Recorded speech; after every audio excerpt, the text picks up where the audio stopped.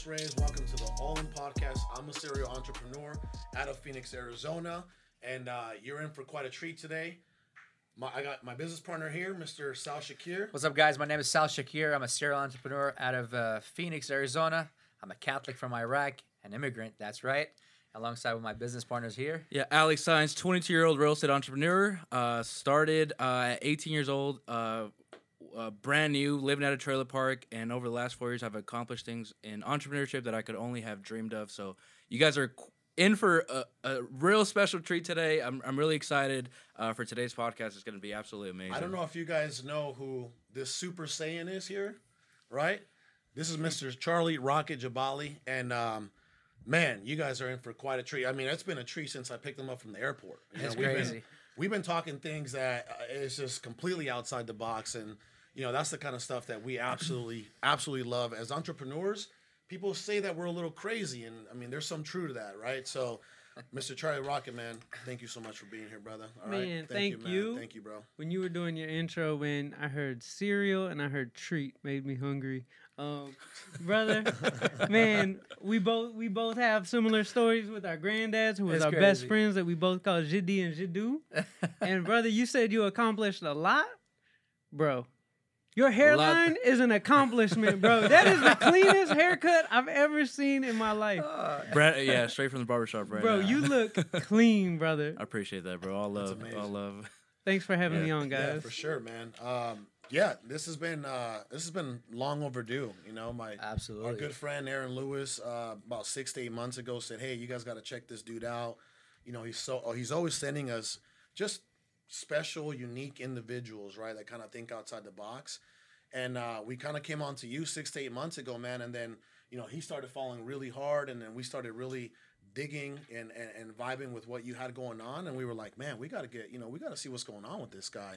He thinks outside the box. He completely let go of one thing to start working on another thing. And, you made a complete 180, right? And your life is just wonderful now, Phew. right?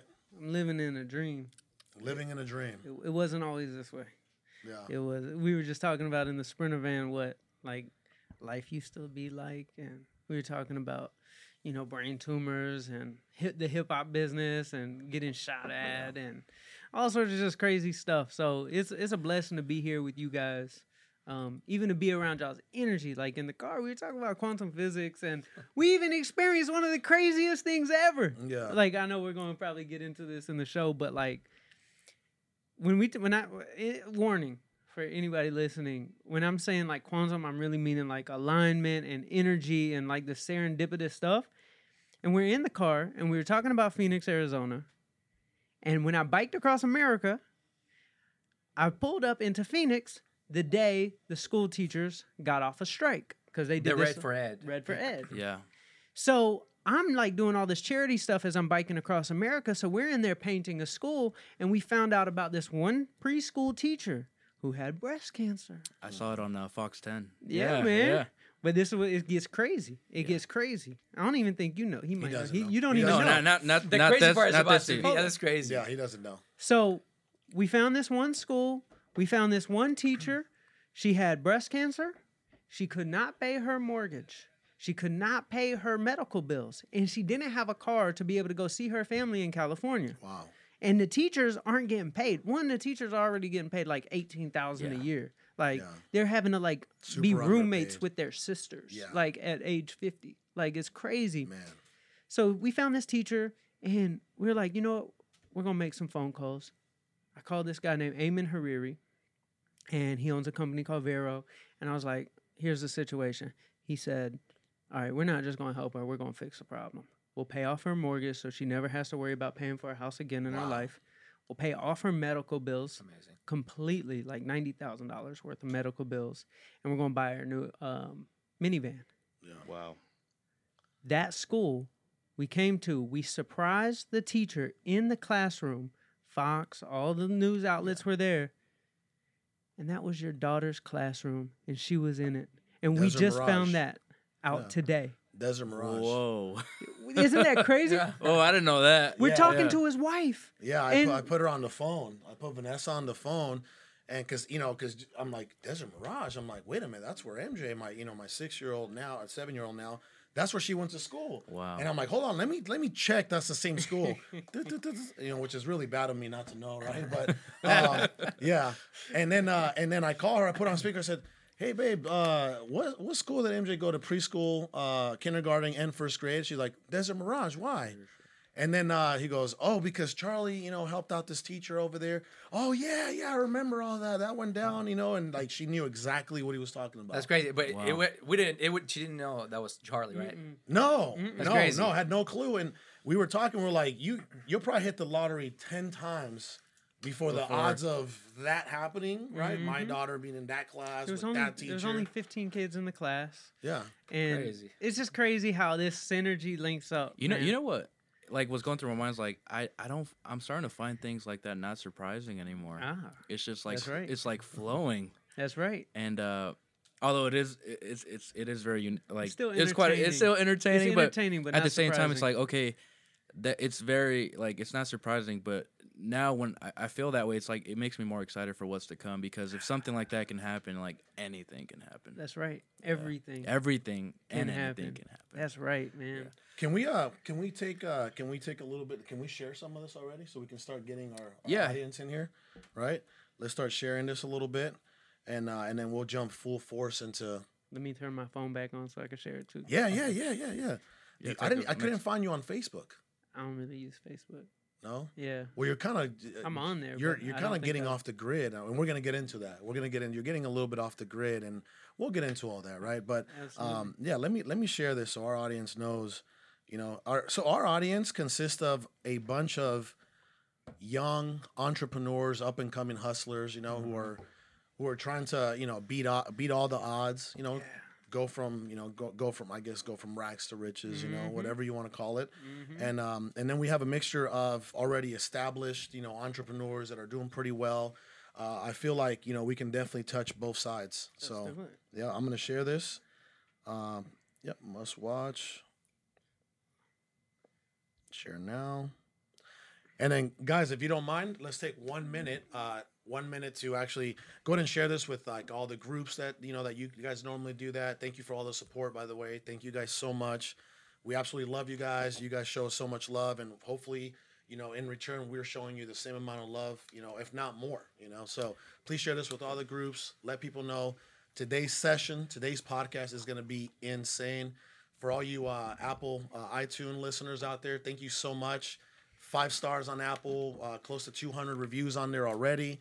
We're only in episode 29, and I mean this is crazy, right? So this thing is really taking off, and we're very grateful for you guys.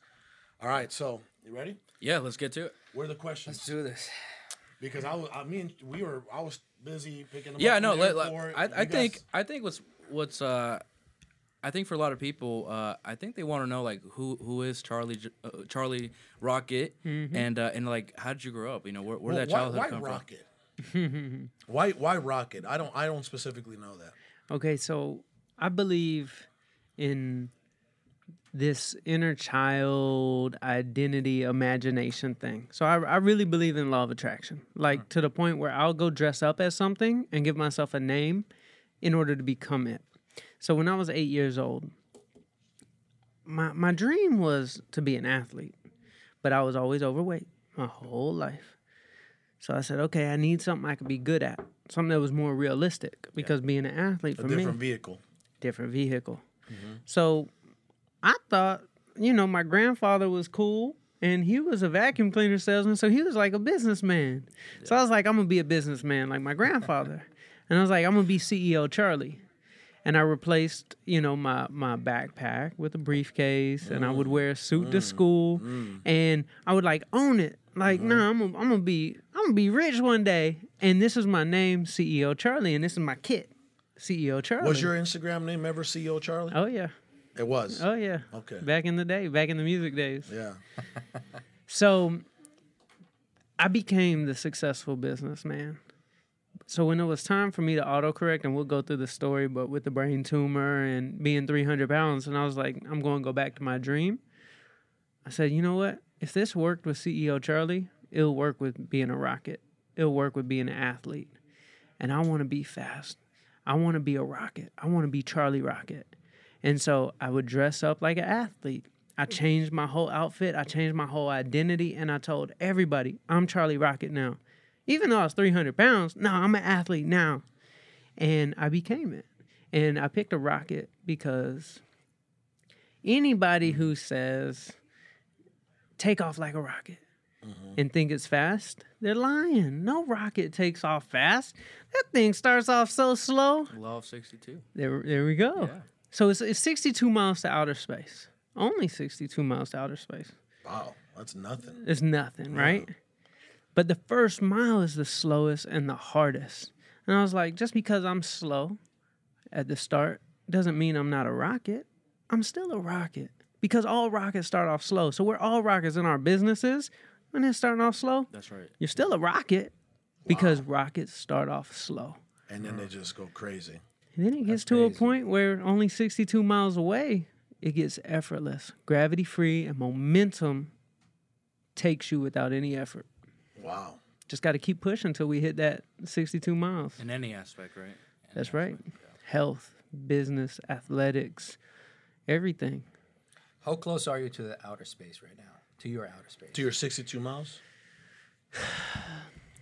That's a good question. You know, It's hard to I think I'm at pinpoint, I think I'm at mile 31. I think I'm Okay. halfway there. I'm 31 years old. I have gotten to a point in my life where I've made it through the fire. I've made it through most of the tough gravity in my life.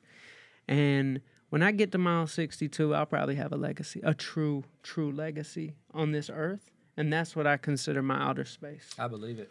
I can feel it. I mean, guys, if you're watching this, you're listening to this, like there's some kind of like energy or aura over here. Like you can feel it. Like my man Charlie over here, like you're just vibing good energy. Don't touch him. You might faint. I might drop. You might just It is insane how. So how pick 'em up. let's backtrack a little. Yeah. Like as a child, like how was that? How'd you grow up? Like I want to know, like Yeah, you man. know, the upbringing. I grew up Atlanta, Georgia, bro. Like my father was a blues musician. wow. My grandfather sold vacuum cleaners door to door. My dad sold vacuum cleaners door to door. My mom sold vacuum cleaners door to door, and I sold vacuum cleaners door to door.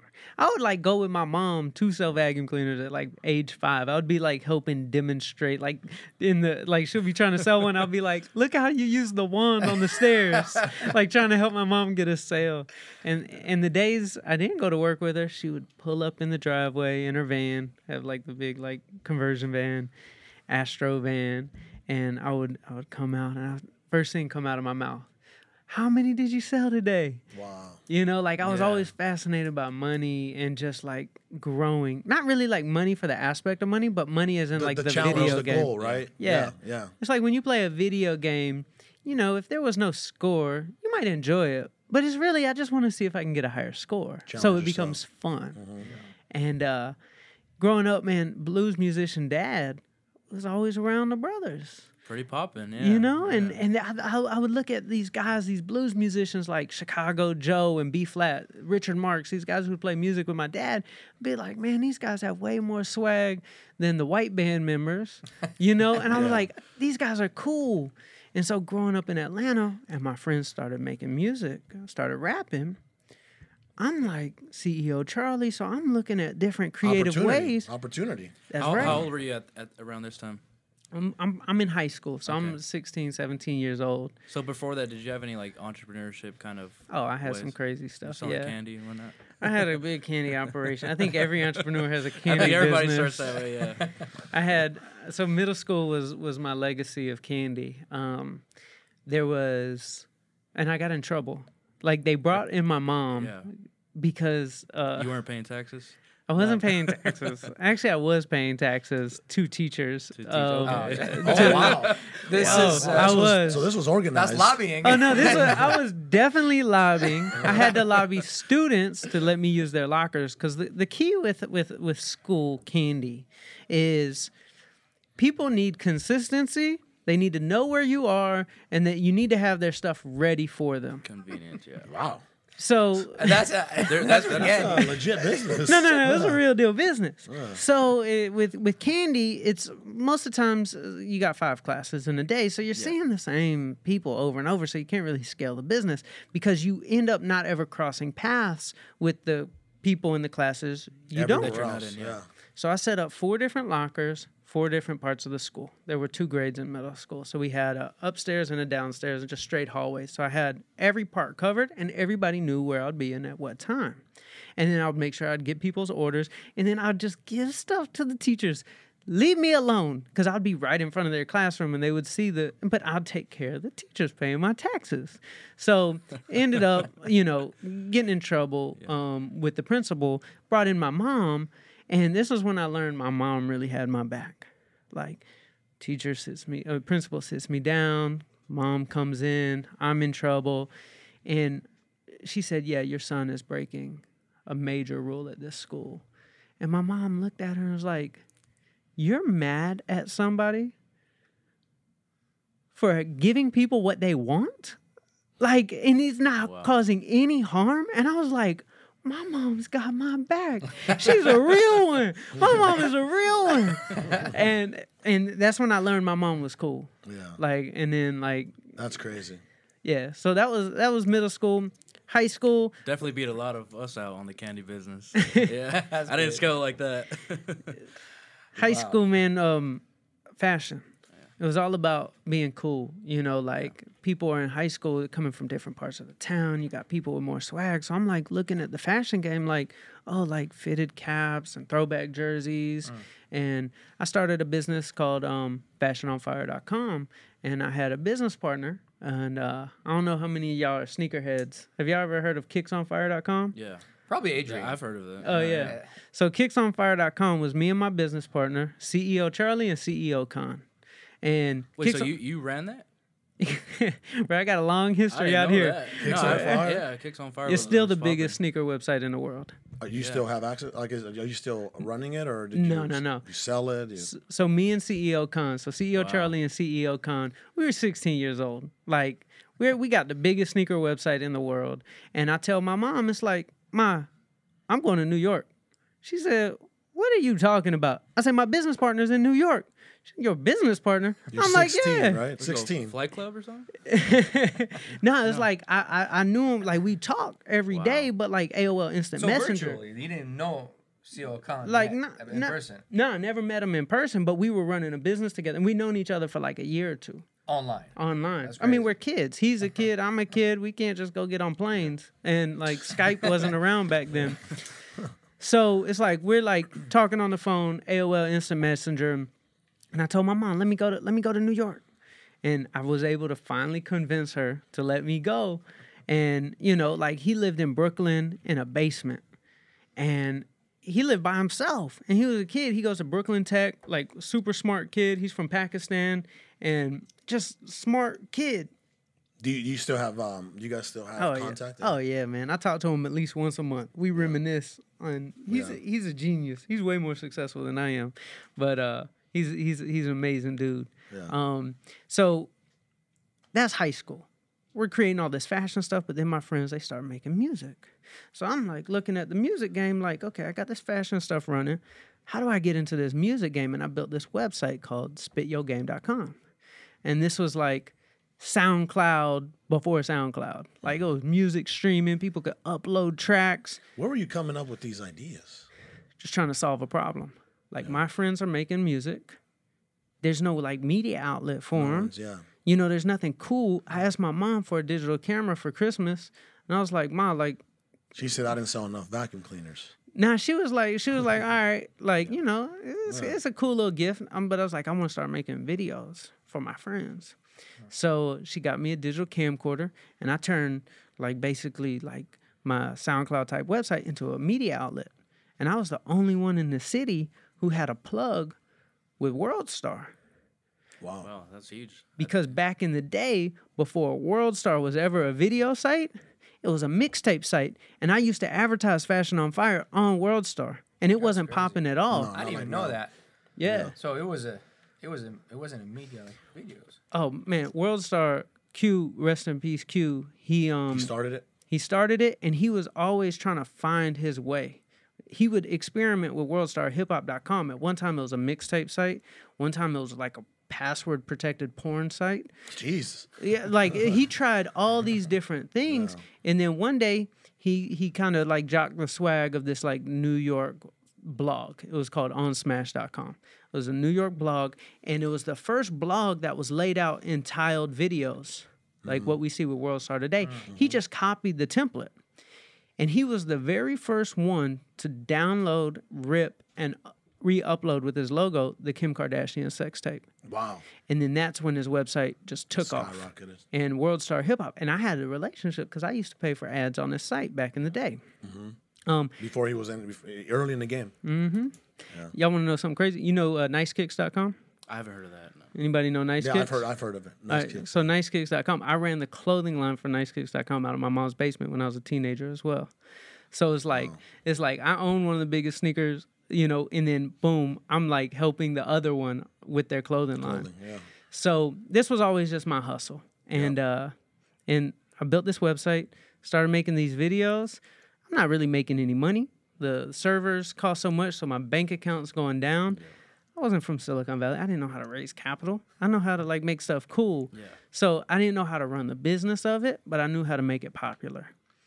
I go off to community college because my mom, she was like, if you're not, going to school, you got to pay rent. I'm like, Ma, like, I'm CEO Charlie. Like, why do I need to go to school? Like, I got all this business. She's like, you ain't making no money. So I'm in community college. Mama keeps it real. Oh, Mama keeps it real. Mama Rocket is the real one.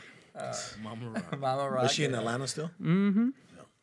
So I'm off in college. And one day I get a phone call from a 310 number. And, when you're from Atlanta and 310 number calls you, What's Is that 310? Miami? that's Cali. It really? said Beverly Hills Okay. on the caller ID. Wow. And I'm like, what in the world? This is big. I'm 18 years old. And I answer the phone, and a guy with a super deep voice. Hello, this is Brian Washington from Interscope Records. I'm at school, like damn near jumping up and down. Like, what in the world? Like, Interscope Records is calling me. He said, we would like you to go on tour with our newest artist we just signed. His name is Soulja Boy. I'm like, absolutely, man. I'm there, man. I'm about to, think to myself, I'm about to drop out of school. Can't wait. About to walk up out of here. But then I realized, like, Ryan, yeah, man, this sounds great. Let me just confirm with my mother. He's like, how old are you? Well, I'm in school, like I gotta drop out of school to do this. He said, okay, call us back. So I go home to my mom, and I'm like, Ma, this little CEO Charlie thing is actually working Starting out. to take off. Yeah. That's right. I just got a call from Interscope Records, and they want me to go on tour with a rapper. And she's like, oh, my poor baby. She's thinking drugs, sex, all this hip-hop tour groupies. And I'm like, no, Ma, this is an opportunity. Like, can I drop out of school? And she was always loving, but she was always tough love. Yeah. She said, if you're not going to be in school, you need to pay rent. I said, but I'm not even going to be living here. I'm going to be on tour. And she said, you're not going to be in school. You're going to pay rent if your stuff's here. And I said, all right, cool. Sign me up. She gave me her blessing, called Brian Washington back. What was she charging you for rent? $650 Damn. for the basement. That's a lot. Yeah. She That's was a tough. Expensive storage. She would make me buy my own shoes growing up, everything. Yeah. I bet that was a blessing. How much of that Oh, do yeah. you? Do you see that more as a blessing now? Massive blessing. Absolutely. What? Man, I'm going to raise my kids the same way. Like, $650 is steep. oh, yeah. It is. Yeah. Oh yeah.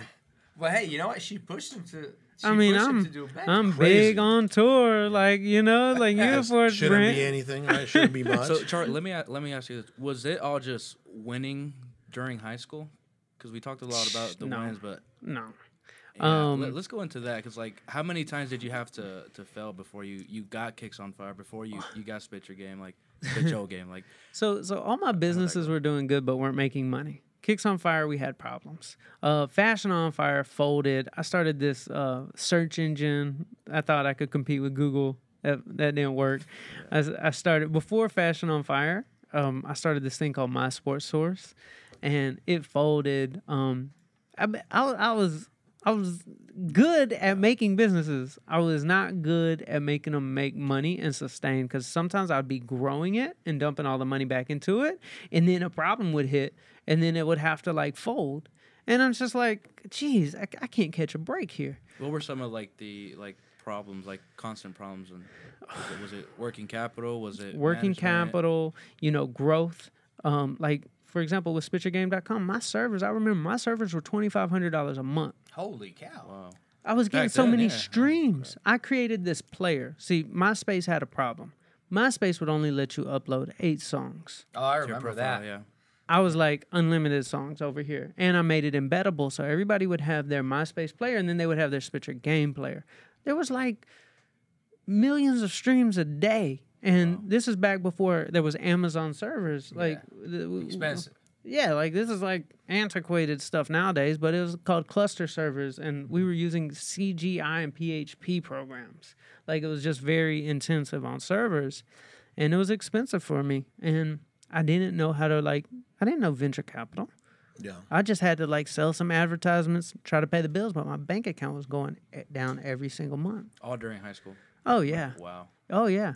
By the time go on tour with Soulja Boy, didn't have money. They weren't paying me much. Then I got fired from being Soulja Boy's cameraman. Why? Wait, so what was your position with that tour? He's cameraman. You were a cameraman. Yes. Because you were shooting videos. Yes. I want you to talk about. I've heard when some of the- he took the chain, asked you for the chain.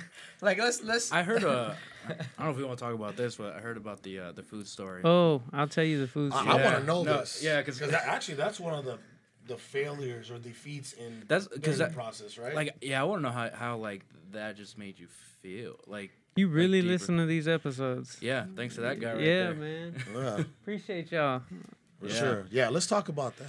So I'm out on tour with Soulja Boy, and it was very contrasting, because I'm on top of the world in one sense. We've got the #1 song in the country. Which one was it? The Superman? Crank That Soulja Boy, Superman. Yeah. And we're on top of the world. I'm a celebrity cameraman. I'm in music videos. He gave me this diamond chain. He wanted his crew to look good.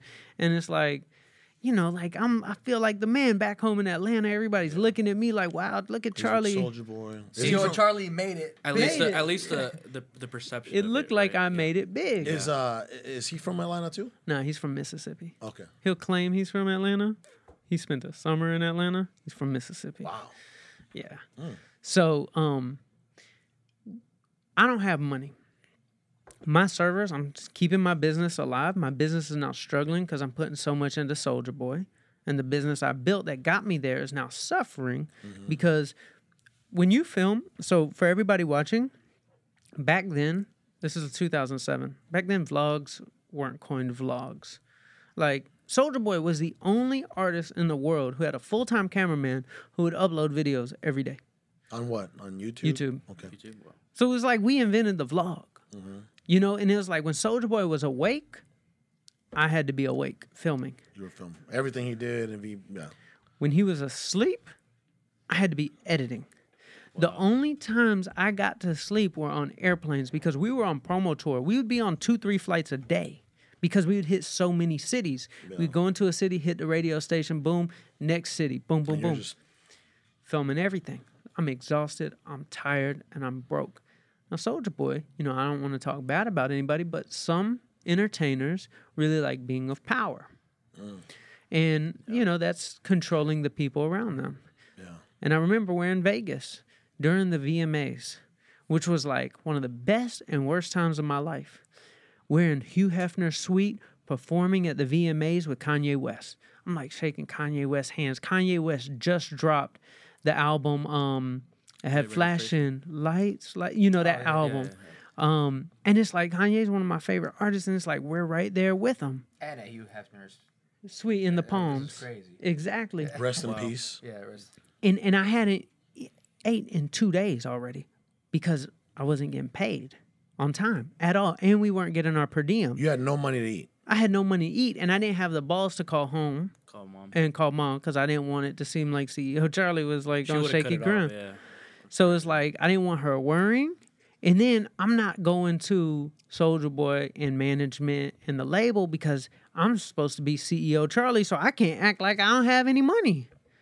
So I'm just like kind of stuck in this like ego trip of like being like, well, nah, I'm a grown man. I got to be able to handle this. I can't go to them for money. I can't You go for didn't them. eat for 2 days. Oh, bro, this is how bad it was. And you were 300 and some pounds, so like food was Around then, I was like 270. okay. Two- Still, You were Yeah. still a big boy. I was a big boy. like food is Yeah. Essentially. Oh, I was definitely losing weight. okay. On the, I think You I were, lost 20 pounds on that tour. you were fasting. I was fasting. That's Yeah, right. Unintentionally. So, man, we're there, and I remember Soulja Boy. Yeah, you always kind of know when somebody's up to something. And he calls me to his room, and it was late, and I was like, "What does he want?" Like, it just sounded like he's up to something. He's like, "Charlie, come to my room. I want you to film something." I'm like, "All right, cool." Go to his room. Boom. He picks up the phone, and this is like Lil Pump before Lil Pump, right? He's like, picks up the phone, orders like $1,000 worth of room service. So I'm Like a full buffet. like everything. And you're like, oh. It's heaven. You're like, oh, yeah. That's right. Yes, finally get Yeah. to eat You're about to eat everything. everything. Everything. Every chicken finger and French fry on earth, right there in his room With ranch. with ranch, Everything. all the ranch, drenched in ranch. So they cart in all this food, and I'm filming it. And you're seeing this come in. Mm-hmm. And what's going through your mind when you're seeing these piles of food just come? You glad? I'm you glad just- you Are you came? salivating? I'm like, I'm like, there's a God. I'm like, now and I he's heard my know prayers. that there is a true God because I was starving, and here Soulja Boy is ordering all this food for me. A freaking buffet of food. I hope that food was for you. Well, hold on. Yeah. We don't know the story. I They know. do. So Yeah. that's why I'm like, let's see what's going on. So It's about to take a twisted turn. I just can feel it. But it's all right. So I'm filming Soulja Boy, Yeah.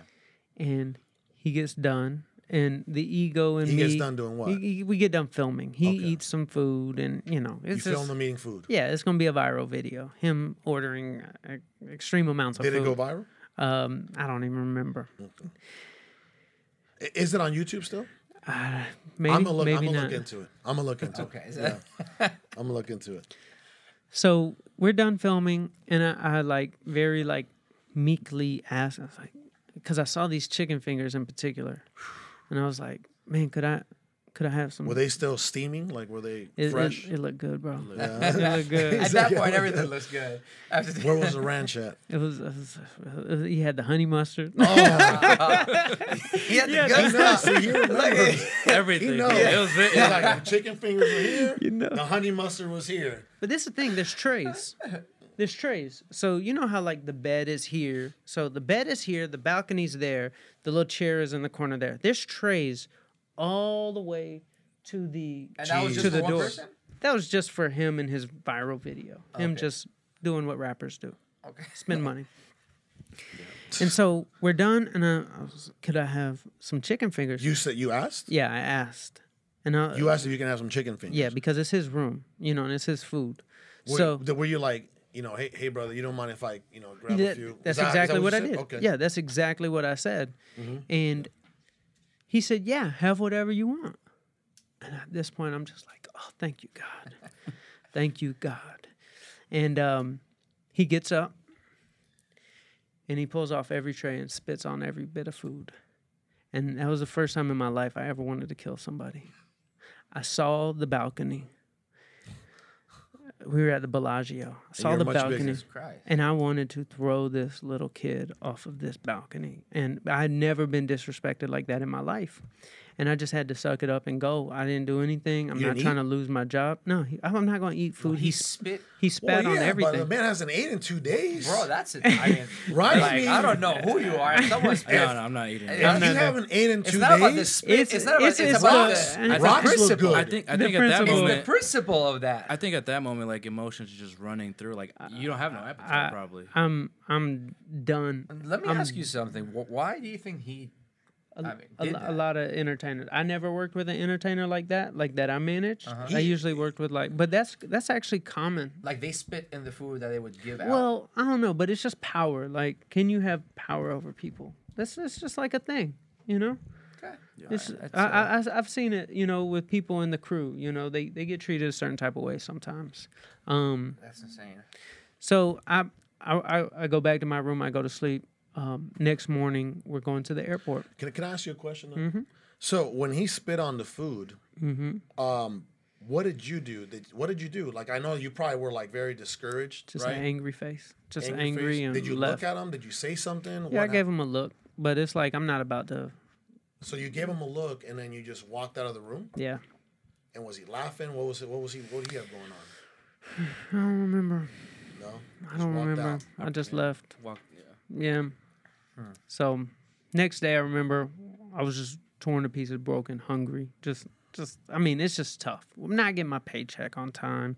It's been weeks since I've gotten paid. Not getting per diem. I don't want to ask anybody anything. And at the same time, it was so awesome because Interscope Records is wanting to buy my website. So it's like I'm in this great place in life, and it's terrible all at the same time. And I remember the next day when I'm at the airport, Las Vegas airport, and I'm sitting down on the floor waiting for the flight. My head's down, and this lady, she walks up to me, old lady. She said, "Something told me to give you this."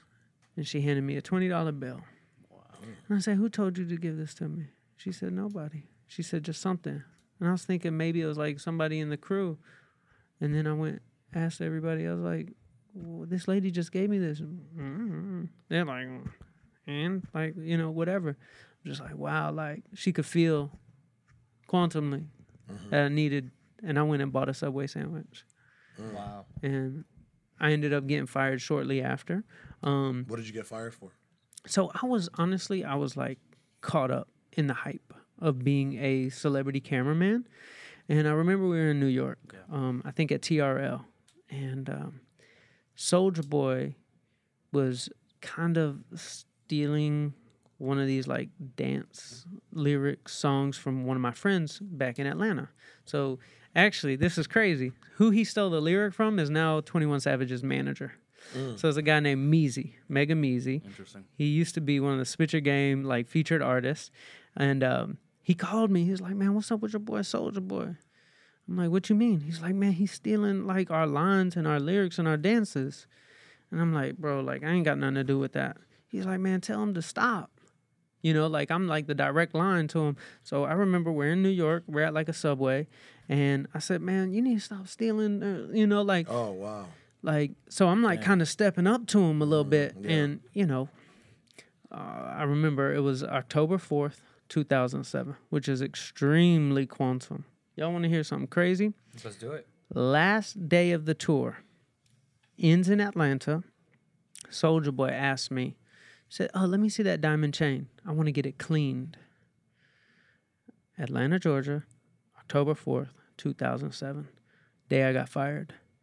He took the chain, didn't tell me I was fired at all. He just said, "Let me clean that chain." Next day, we're supposed to go to Jimmy Kimmel. I go to the airport. I wasn't getting an itinerary. Nobody was answering my calls. Nothing. No communication at all. Wow. So I go to the airport just to, you know, be proactive. I'm going to run into everybody.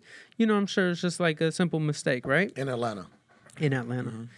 We're supposed to be flying to L.A. Yep.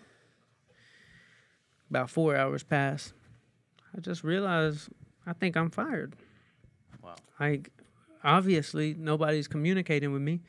So I go home to my mom and I'm like, "Yeah, I think I'm fired." But at the same time, I told my mom, like, this is a good thing. Like, I'm on a winning streak. This is not a losing streak, because I got to learn the game being out there on the road. Like, being the cameraman gets you in every door. Being the cameraman gets you into every meeting, every radio station. Like I got to see everything. The way it all works. Yeah, and I was good at marketing now because when I would edit a video this way, it would get 200,000 views. When I would edit a video this way, it'll get 2 million views. And on their dime as well. You learned that. Exactly. So Kind thi- of. Kind of. A little bit. Yeah. No, greatest gift ever. Yeah. No complaints. So this was a beautiful, beautiful failure for you. Absolutely. Absolutely. So remember October 4th, 2007, Yep. the day I got fired? That's when I began my management journey. Was that That's day. when CEO Charlie stepped up. From cameraman to manager. Now, fast forward all the way. 2 Chainz has a tour coming up called Pretty Girls Like Trap Music Tour. And it wasn't 2 Chainz back then, right? No. I'm fast forwarding. No. We'll Oh, come fast back. forward. We'll come I'm back to it. jumping. We Just let him went, talk. we went to Pretty Girls Like Trap In Music Tucson. in when he was in. Oh, yeah, That was yeah. the first In the date. Yeah. Yeah. That was the first he was date. in a I was wheelchair. there too. Did you see it on He was in a wheelchair. Yeah. We were there at the Tucson Little Theater. Yeah, I was there. Yeah. Well, Remember his wheelchair was blinged out too. Absolutely. So that was We were on there. that was on Netflix. The We've been Netflix running documentary. into each other without running into each other. That's crazy. Right? So you were there? So let me tell you, Tucson's let him talk, date, let him talk. Tucson's date was not supposed to be the first date of the tour.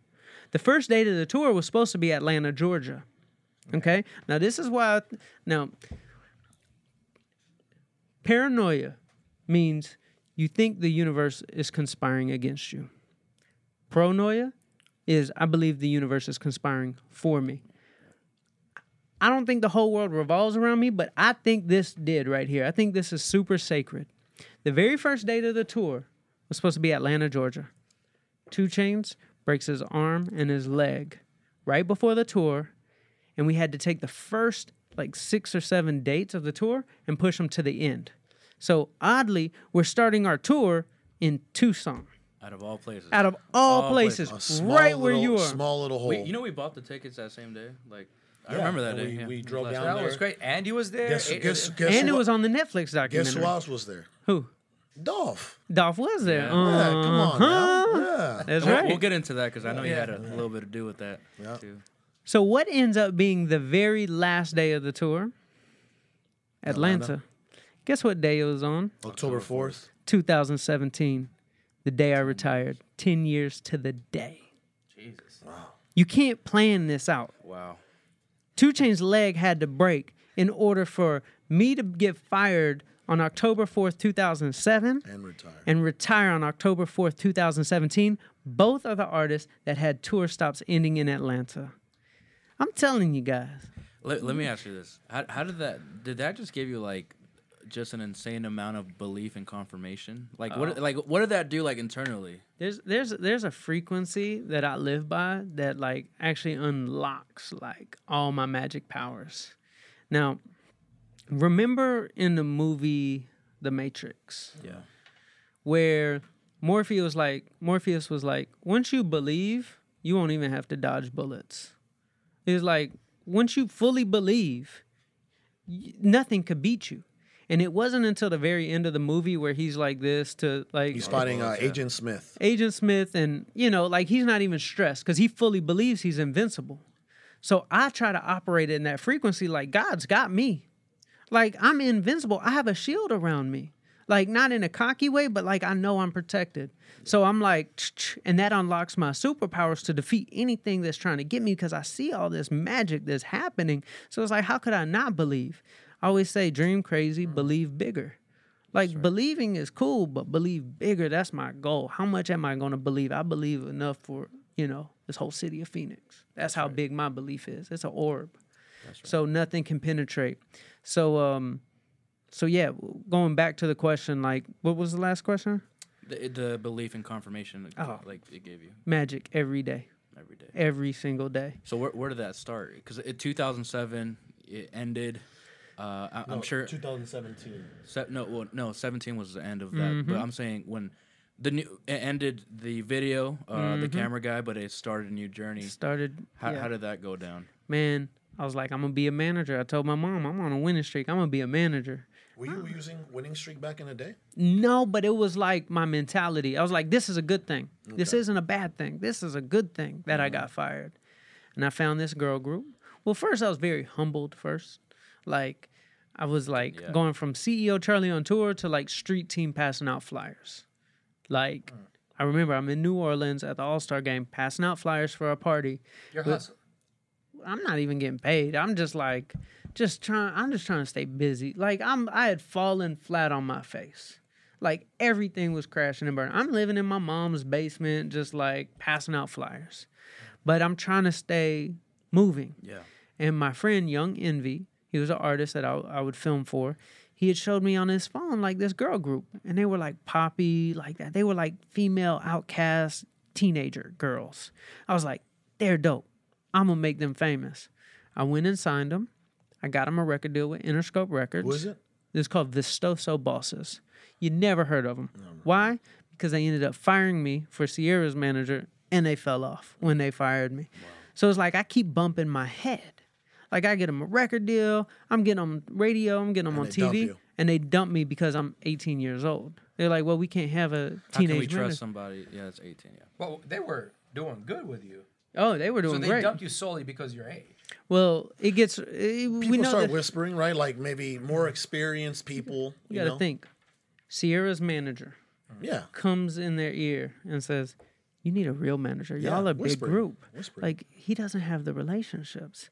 Come over here." And they're like, "Oh Lord, that's Sierra's manager. Like Charlie Sierra's manager." So they're not even looking at what I did for them. They're looking at They're the looking future. at that person's image. Mm-hmm. See, this is crazy, and I don't mean to interrupt you, but I think people should hear that because sometimes as we're starting out, everybody seems to be against you, right? Like especially as an entrepreneur, and in that moment, like Sierra's manager was against you, or like whoever the big whales were, and you were the small fish, and how would you feel like that was a blessing in disguise that they did that, let you go? I'm Or sure it was a. It was a big winning streak. it was a winning streak. Oh, it was so difficult dealing with those girls and their moms. Oh, they did me a favor. But see, you saw it that way. I guarantee that 99 out of 100 won't see it that way. They see, oh, someone came and see stole that. it This is from what me. they need to learn. I'm a delusional optimist. That's my secret to resiliency and fear. Delusional optimist. Like I swear to God, if the Titanic's sinking, I'm like, oh, there's a board right there. Like, of course, like I'm on the board, I'm on a boat. Like same thing. Like we're floating. Like, like there's a door. Like I could stand on it and surf. Like I'm not looking at anything that's wrong. It's like I get fired. Oh, like there's a girl poppy group. They were difficult to deal with. I'm from Atlanta. I need a group I could play in the clubs. Like we're in Atlanta. Like so I you're can't thinking better right away, instantly. immediately. Wow. Delusional. So you're not even optimist. devastated when people are just screwing you over. I mean, I'm so used to it. Yeah. it's like, man, I don't know, man. It's like you strong, you lift weights enough, you gonna be able to push more weight. I can push. Try me. Like people do me wrong all the Try time, Yeah. and it's like I'm just used to it now. You have the skin of a rhino. So it And I- wasn't like that all the time. Like you would be devastated before, but then now. I mean, we're human. Yeah. Like nobody wants to lose, but it's like losing is a moment in time. It's like one point. It's up to us to determine if we're still a loser because with our thought processes. So now, okay, I lost. The game is over, right? You lost a group. It's Now like what? if I'm still focused on that, I'm still reliving history. Like I'm not trying to relive history. I'm going that way. Andre 3000 said, "My spaceship don't come equipped with rear view mirrors. We dip." It's like I'm not looking back. I love it. Like I'm a rocket. No rear view mirror. We're going that way. Yeah. So it's like, okay, they fired me. We're going that way. All right, I'm love from that. Atlanta. I need to have a group I can take to the nightclub because that's Atlanta. So I signed this male group, and we made history What were together. they called? Travis Porter. Oh, yeah. What were they called before then? Them hard hitters. And I was like, y'all got to change all that. But they were dope, though. They were super dope. Yeah. So I would like, this is when I was at that point in my life where I'm tired of getting fired. I'm tired of losing. And I had to shift my whole paradigm to being of servitude because I didn't want another client to leave me. So I leveled up and I said, you know what? Let me humble myself. I'm going to be a servant. and I'm going to be a manager, but I'm going to be a servant. And I passed out CDs every single night. I drove from every radio station from For your artists. for my artists, and I would like make sure they were the happiest people alive. Quick question, and I know we're gonna get deep into where your life is now, but I kind of love learning this. This is the entrepreneur CEO Charlie right now, Yes, right? absolutely. So this is a process for you. How many artists did you have? Like, what was the most amount of artists you had at one time? I think 6. 6. Can you name them?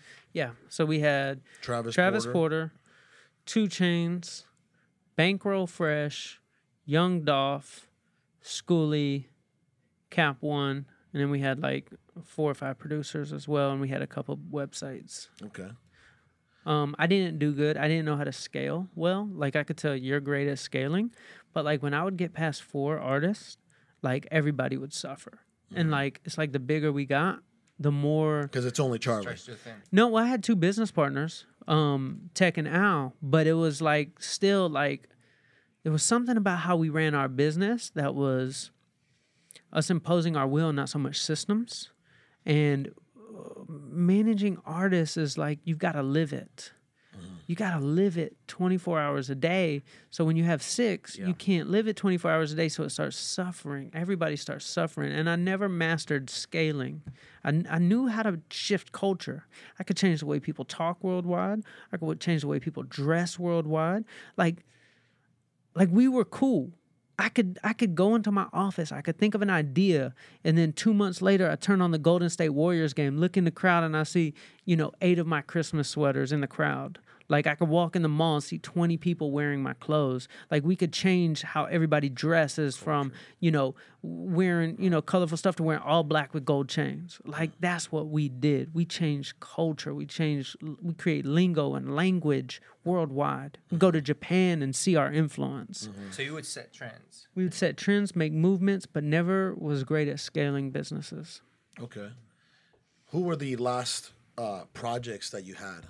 Was it 2 Chainz and Dolph?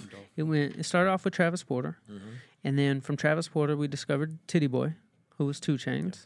We changed the name to 2 Chainz. Me and my business partners Tech and Al. That building right there, biggest studio in Atlanta, the Street Exec Studios. We built that. That was my monument. We signed Bankroll Fresh, R.I.P. Bankroll Fresh. He got shot and killed right there, almost where I was standing. Wow. Young Dolph. We had Schoolie and Cap One as well. So that was kind of the order. How old were you at that time? So discovered 2 Chainz when I was 21. He was like 32, 33. He gambled on you? Like he just like, yeah, let's do this? Well, not actually. We really liked him. So me and my business partners, he had a relationship with my business partner Tech, because my business partner Tech was a DJ Techniques, the mixtape mastermind. So, so he knew Tech because Tech was a DJ. And when we approached him, we were like, we want to manage you. And he looked at us like, okay, we got a fat little teenager kid, and we've got like a DJ from Kenya, and we got a street dude from Savannah. Like, y'all don't look like managers.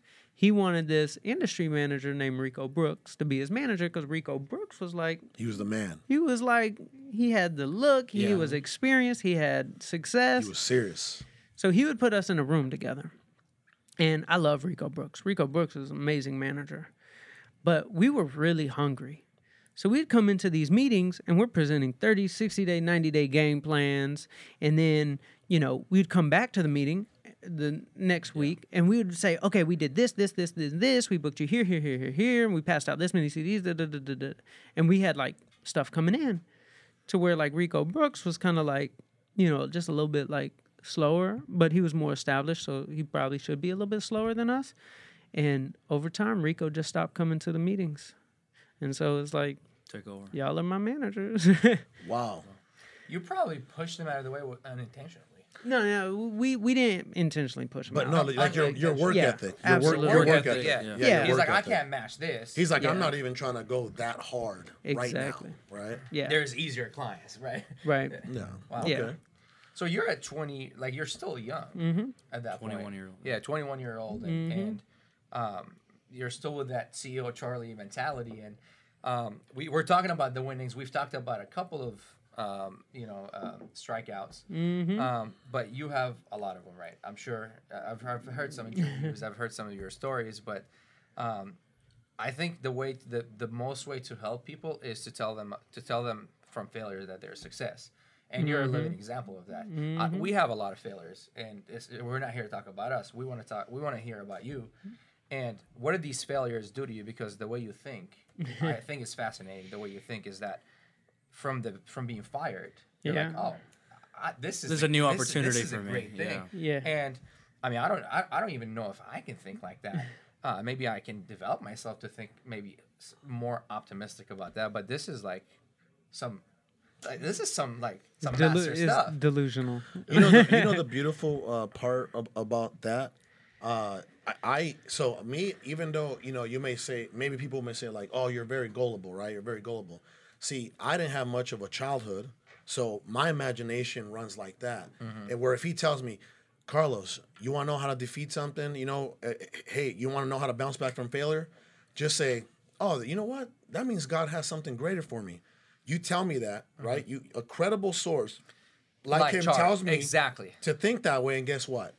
I'm not even questioning There's it. no doubt. No, See, that's the beautiful part. I immediately turn into that. And that's what I'm trying to get, like, explain how that even happens. And if you want to throw in some couple of failures, that's fine, man. I think most of the people in here, including ourselves, have failed a lot. Every day. And every day we're failing forward. So I think this is like something we should focus on a little bit to maybe motivate some people regarding. So it's just motivation, man. So that's to me, I think it is. I was watching this documentary with Muhammad Ali, and it was an amazing documentary. It's called When We Were Kings. Muhammad Ali and George Foreman. And Muhammad Ali, he's going into the fight, and he's talking to the press conference. He's like, how could I lose when my God is the God that controls the universe?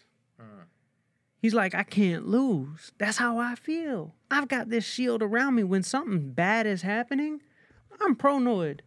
The universe is conspiring for me. There was somebody who got in a car wreck on September 11th, and it saved their life. When that car wreck happens, you got to automatically be thinking, oh, like God is like conspiring for me to try to save me from something else. Yeah. I can't lose. Yeah. Like, I can't lose. It's impossible for Charlie Rocket to ever lose. All the bad things that happened were gifts. If I didn't have a brain tumor, I wouldn't be a Nike athlete. I can't lose. And that was your childhood dream. Yeah, man. Yeah. Like, I can't lose. If I wasn't 300 pounds, I wouldn't have won an Emmy for the best Nike commercial. Wow. Ever. I can't lose. If I wasn't fired from being a cameraman, I wouldn't become a Grammy-winning music mogul. I'll still be a cameraman. The problem is the solution, actually. The problem is the blessing. Every time. At 21, did you have this mindset? So you found I was delusional. Like I remember like my business partners would call me. They'd be like, Charlie, like, where you at? I was like, driving to the radio station in Jackson, Mississippi. They're like, all right, just keep going. Whatever you're doing, just, But I'm like, nah, I'm gonna like drive to every radio station. And I'm like gonna like give DJs like packages that have their like name on the back of their hoodie. And I remember my business partners would walk in my office and I would have like stacks of boxes and I would have all these stickers and all this stuff. They were like, what are you doing? I'm like, I'm making packages for DJs. I'm gonna like go deliver it to them with my hands. Like most people like MP3 a song, but it's like live the life they're gonna want to like make a movie about. Like that's an opportunity. There should be a movie about Charlie Rocket, right? One day. Really, I mean, what are we waiting for here? He's probably has a movie. We have a red. By the way, the time hasn't caught up yet. We own a red camera. I mean, if you need to use it, we own a red camera. You know what I mean? So Ashton Kutcher's management heard one of my podcasts and they approached me about doing a. People need to hear it. You need to do it, man. Yeah. So you need to do it. So 21 to 25. What were those years like? Man. That was a lot of weight gain, a lot of food addiction. Business to me was was triggers. So addiction comes from triggers, right? There's something that triggers you. You do the action, and there's like the repercussion, and it's like a cycle. Yeah. So for me, business, I was trapped. I was in a cage. Business, deal making. What did we do just a second ago? Eat. That's what we do in business when we're like meeting We eat or somebody. drink. Eat or drink. Mm-hmm. Okay, so boom, food, deal making. Take DJs out to lunch, Steakhouse or something. steakhouse, Hooters, chicken wings, right? Another part about business, celebration. Yep. What do you food do? and more drinks. Alcohol. Well, I never drank. Food was my addiction. Okay, food, yeah. But yeah, for a lot of people, it's alcohol as well, and that's how they become alcoholics as well. Yeah. And then what's the third area of business that leads to food? Stress, because it makes you feel good, right? So every part of my day was being trapped by a trigger that would lead to a food addiction, and I got big. But there was never a day I wasn't on a diet. I would just end up messing up by about 3-4 o'clock in the afternoon. And when I would trip down one step, I'd have so much pressure on myself, like, nah, today was supposed to be the day, that I would trip down one step and then push myself down all the rest to make myself so sick that I wouldn't want to mess up again, because tomorrow is the day. So since I messed up today, let me just go ahead and mess up all the way. And anybody who's listening who does diets their whole life, this is pretty much the mentality of how it goes. And I would eat a lot of just like gas station food. And I remember I would go from one gas station to the next gas station because this one had the Krispy Kreme donuts, then this one had the Mrs. Fields cookies, then this one had the Mrs. Field ice cream sandwich. And then I would like be, maybe 10,000 calories in. So I'd be like, okay, let me just go ahead and like overdose and make myself so sick to where I like want to throw up. Yeah. And I would go to like Wendy's, get a Frosty and a Baconator. And Jeez. it was just like, it was sick because I was saying to myself, How long? Oh, I mean, this went on for, How was business during that time? I mean, I'm a great businessman. So it's like, I would mainly focus on business, and that's what would lead to this at nighttime happening. You wouldn't focus on So yourself. business was thriving, you were failing. Exactly. I didn't realize that my health was wealth as well. I was really good at making money, but I mean, I was dying, and that's what led me up to around the times we won the Grammy. And I'm 300 pounds, and I'm sick with a brain tumor. And the brain tumor, which was benign, was wrapped around my left eye, was corroding the top of my spine. And so the doctor said it could start leaking like the spinal fluid into my brain. And it was also putting pressure on the artery going into my brain. What do you think caused you to develop that brain tumor? Two things. One, just constant state of stress. And two, eating food that's not even real. Like all the food I would like binge on was like fake food. It could sit on a shelf for 4 years. Like this isn't real food. Like this is packaged, processed crap. Yeah. And I asked myself a question. I was like, okay, if you are what you eat, is what I'm eating dead or alive? And I'm trying to get to the root problem of why I'm so sick and like all my weight problems. What's the one thing that will fix everything? And I had to look in the mirror, and it was like, it was me. Like I'm eating fake food. I'm always on a diet. D-I-E. I'm like, food is meant to give you life, not kill you. Yeah. Like food is to like give you life. Yeah. And we're on diets and we're restricting, we're eating all this fake food. And I was like, all right, cool. I'm going to change my diet to food that's high frequency and living so I could live. And that changed everything in my life. My brain tumor started shrinking. Like earlier, one of you guys said, man, you look young. It's because, like I'm eating high frequency food. Our bodies can heal. Like our bodies are genius. Like you get a cut right now. It'll What's heal. it going to do? Heal. But if you rub Scab. dirt on it, what's it going to do? Get infected? It'll never heal. Ever. Yeah. That was me. I was just putting dirt on dirt on dirt. When I put that nice clean water in my system, my body started healing. My brain tumor started shrinking. I walked away from my business. I retired. I went to 2 Chainz. I was like, We call him Tit, as in Titty Boy. That's what we all call him. Like Tit, like, you know, like, I'm going to retire. Like, what do you mean? Like, we just won a Grammy. We're on top of the world. I was like, yeah, man, I'm going to go chase my dream. Like, I'm sick. Like, I got to go chase my dream. Did he know you had this brain tumor? Mm-hmm. I remember I was at his house. We were in L.A. He had just bought a house in L.A. I was breaking in his house for him. I was staying there for a couple months and really enjoying L.A. And one morning I woke up and I passed out. And I walked downstairs and I said, man, something's wrong with me.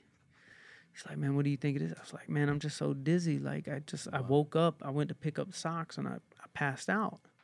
And I remember the room was spinning and all sorts of stuff. And that's when I just knew, like, this music stuff was going to kill me because I was trapped. It was the food that was going to kill me, but I needed to reinvent my whole life. And I needed to create a business that was going to save my life. And I needed to go back to the one thing I always wanted to do. Because when you're dying, you only think about the things you wish you became that you didn't. What were some of those things at that time? I just wanted to be an athlete. That's it. I had Childhood dream. That's it. That's the only thing I love, like sports and athletics. Like, I'd have dreams at nighttime of, like, me dying. When you were in the hospital? I mean, just my whole life. Like, my entire life, I would have dreams of me dying before I got to know what it was like being fit. Like, it would be like consciously saying to myself, damn, you died and you didn't even get to see what it was like to be skinny. Like, that was recurring my entire life because I've never been skinny. So I had to do it. Quick question about dying, by the way. Mm-hmm. What becomes priority when you're dying?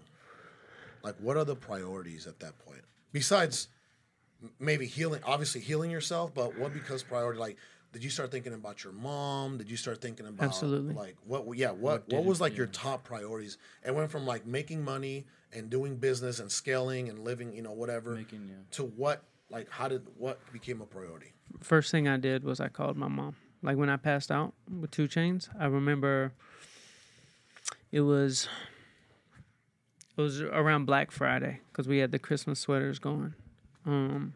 I always do a lot with e-commerce. So it was around Black Friday, passed out, called my mom, did not tell her what was going on with me. I was just, need you to come visit me in LA. And she knew something was wrong with me. And I remember we were there sitting on the couch and something just told me to watch a documentary. Pull up Netflix. We're in a little Airbnb.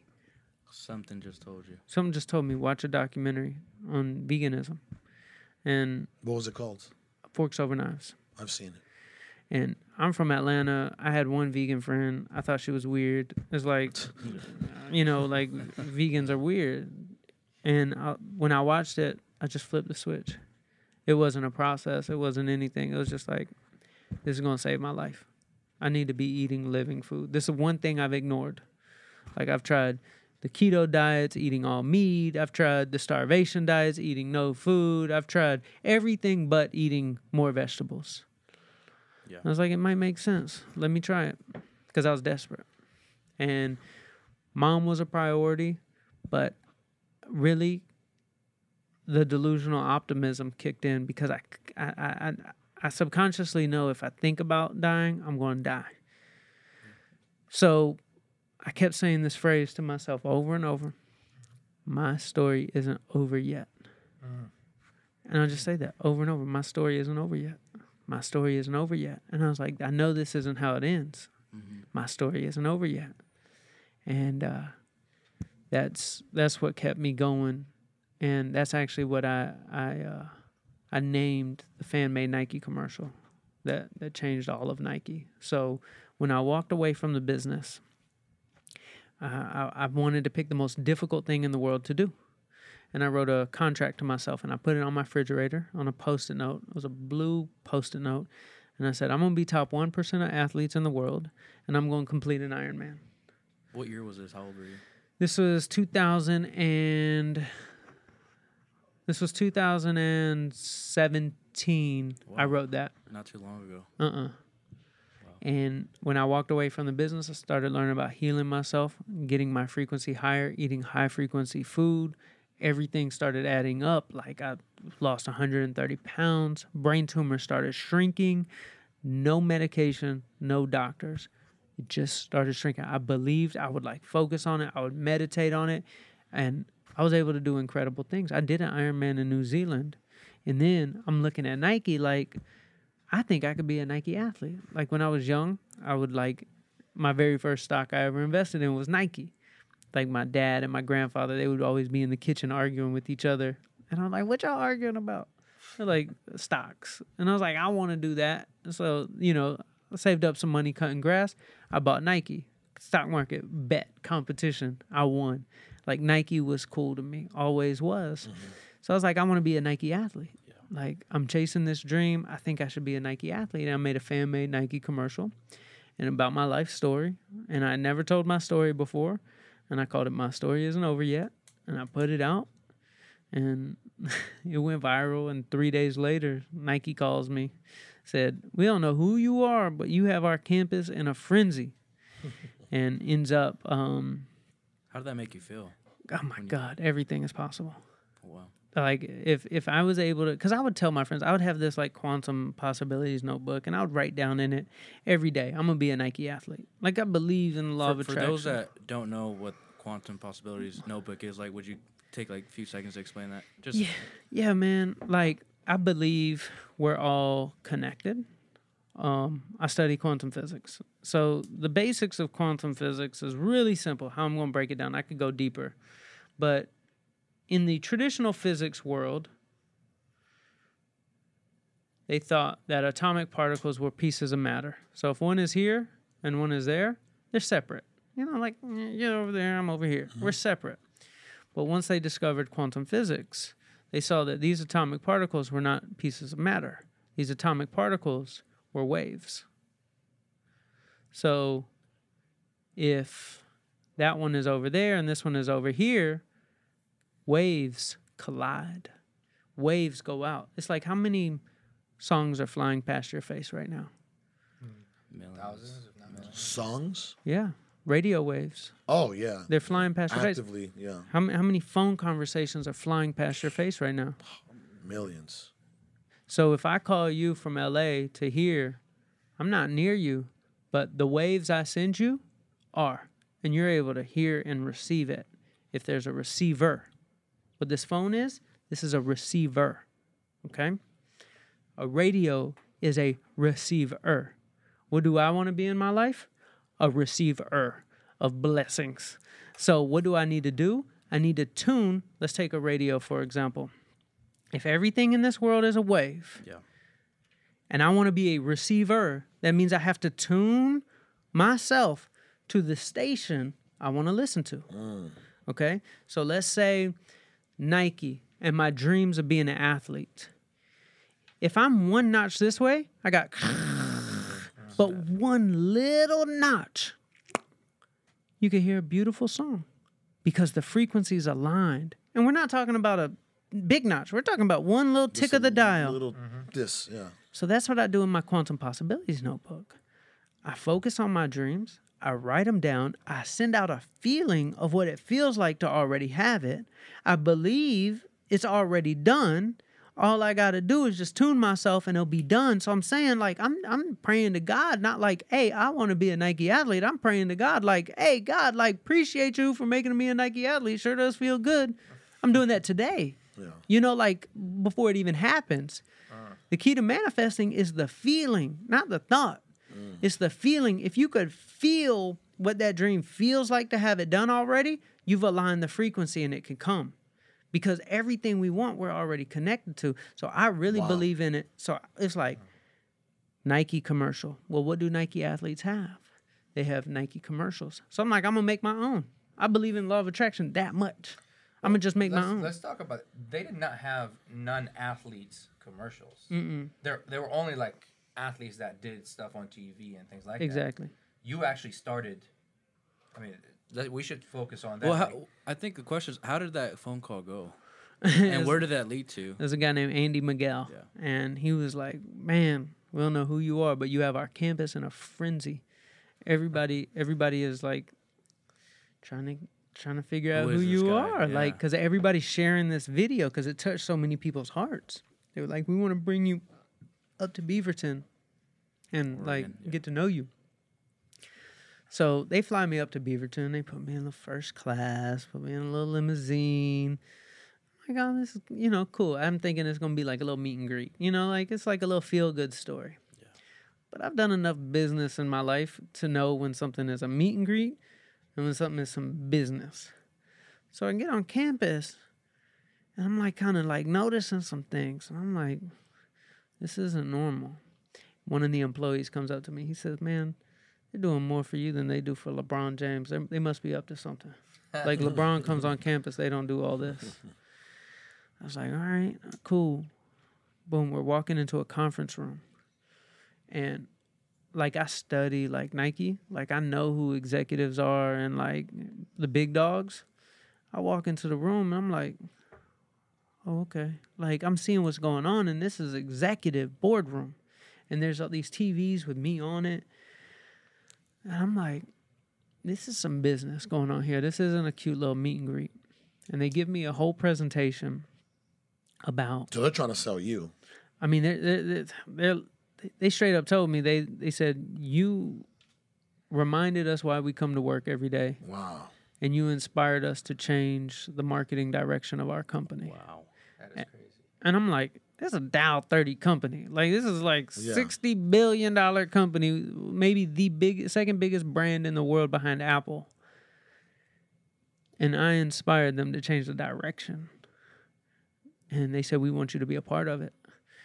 And I remember I wrote Nike a letter on a typewriter and, made a video about it. And then they sent me a letter back with an astronaut backpack and a typewriter. And they wrote me a letter back. And I made a commercial about, a second fan-made Nike commercial about the astronaut backpack and about the rocket. Every rocket starts off slow. And I went to outer space in this commercial. And they were like, man, how did you make this? Like, because, Nike would spend like $500,000 making this film. And, me and my videographer, we made it for, $1,500. And the title of that commercial was called Dream Crazy. And it had like this script that was about the crazy dreamers of the world and like the biggest dreams and how like, the common man should dream crazy. And then I get a phone call about a month later from Nike about this film that they want me to be a part of. And now granted, I'd been writing in my notebook for years, I'm going to be in a commercial with LeBron James and Serena Williams. Like, that was like my athletic, like Specific. very specific. Yeah. Like, I'm going to be in a commercial with LeBron James and Serena Williams. This was before like you saw their marketing plan, right? Oh, yeah. So you just set the intention. Oh, my God, yeah. Okay. They send me a film. They said, Charlie, we need your approval on this. Like, we need you to, like, sign off on this link. Here's an NDA. We've been working on something big that you inspired us, but we need you to, They send it to me, and I'm looking at this film, and it's like the most magnificent Nike commercial I've ever seen in my life. And I'm like, and I was towards the beginning of it, and I'm like having chills, and I'm like, it really happened. Like, I'm in a Nike commercial. But then towards the end is LeBron James and Serena Williams, and it hit me. It came true. It came to life. Wow. This is a massive Nike commercial, and it was the Colin Kaepernick commercial. And what did they title the commercial? Dream Crazy. They named it after my fan-made Nike commercial. So I'm in it. They named it after me, and we just won an Emmy for Best Commercial, and it's maybe the biggest sports commercial, if not the biggest commercial of all time. That's crazy. Yeah. That's Talk about mind-blowing, man. manifestation. That's it. Like this is So and you wrote that way like years before, right? Yeah. In your, Oh, yeah. to have them in the commercial. Absolutely. What kind of other intentions have you written down in that journal that has happened? Oh, my God. Is that gonna be Anything like that just WikiLeaks? sticks out? That we're gonna No, have? this Anything is that sticks great. out, yeah. No, man, I got a real cool one actually with the Nike commercial. So I moved to LA, and I needed a videographer because I wanted to film a fan-made Nike commercial, and so I called up my boys who work in Hollywood. And I'm like, yeah, I want to film this commercial, man. I need a videographer. And they're like, okay, like, it's expensive out here. I was like, that's cool. And it was like, like, well, what do you want him to do? I said, well, I need him to be able to shoot. I need him to be able to edit. I need him on his own equipment. I need him to be able to score. I need him to be able to make his own music. And I need him to be able to color grade. They're like, Charlie, like, that's like 5 different people. Like, you're going to spend like $50,000 on this commercial. I'm like, it's an Instagram video. Like, why would it need to cost? They're like, no, Charlie, what you're asking for is not a vlog. You're asking to make an actual production with original music and audio mixing and mastering and color grading. Like, that doesn't exist from one person. And I'm like, are you telling me to be realistic? Because stuff I've done my whole life, I've never been realistic. It is possible to find this person. And I'm getting frustrated. I remember I was at this restaurant with my friend who works in Hollywood. He introduced me to this other guy who knows a few cameramen, and he really pissed me off. He said, Charlie, like, you're crazy. And I left that meeting, and I said, tomorrow is the day I find my videographer. You're trying to find that Superman videographer. Yeah, like, I knew it was realistic. Like, I just knew it was possible. So next day, I pull out my notebook. I'm sitting on my couch doing my morning routine, pull out my quantum possibilities, and this was the sentence I wrote. Today is the day I search and found. Why I wrote an incomplete sentence, I don't know. But this is the quote. Today is the day I search and found my videographer / editor. It's done, ! It's easy, ! That was the sentence. 2 hours later, my roommate, who's like an accountant at like Whole Foods, walks in with a cameraman behind him. I'm like, Morgan, what are you doing with a cameraman? He said, I just got a random phone call from my friend, and he wanted to shoot something at the house. And I'm like, the most boring dude in the world has a cameraman following him. This is An really, accountant really... from Whole Foods. Shout out to all the accountants.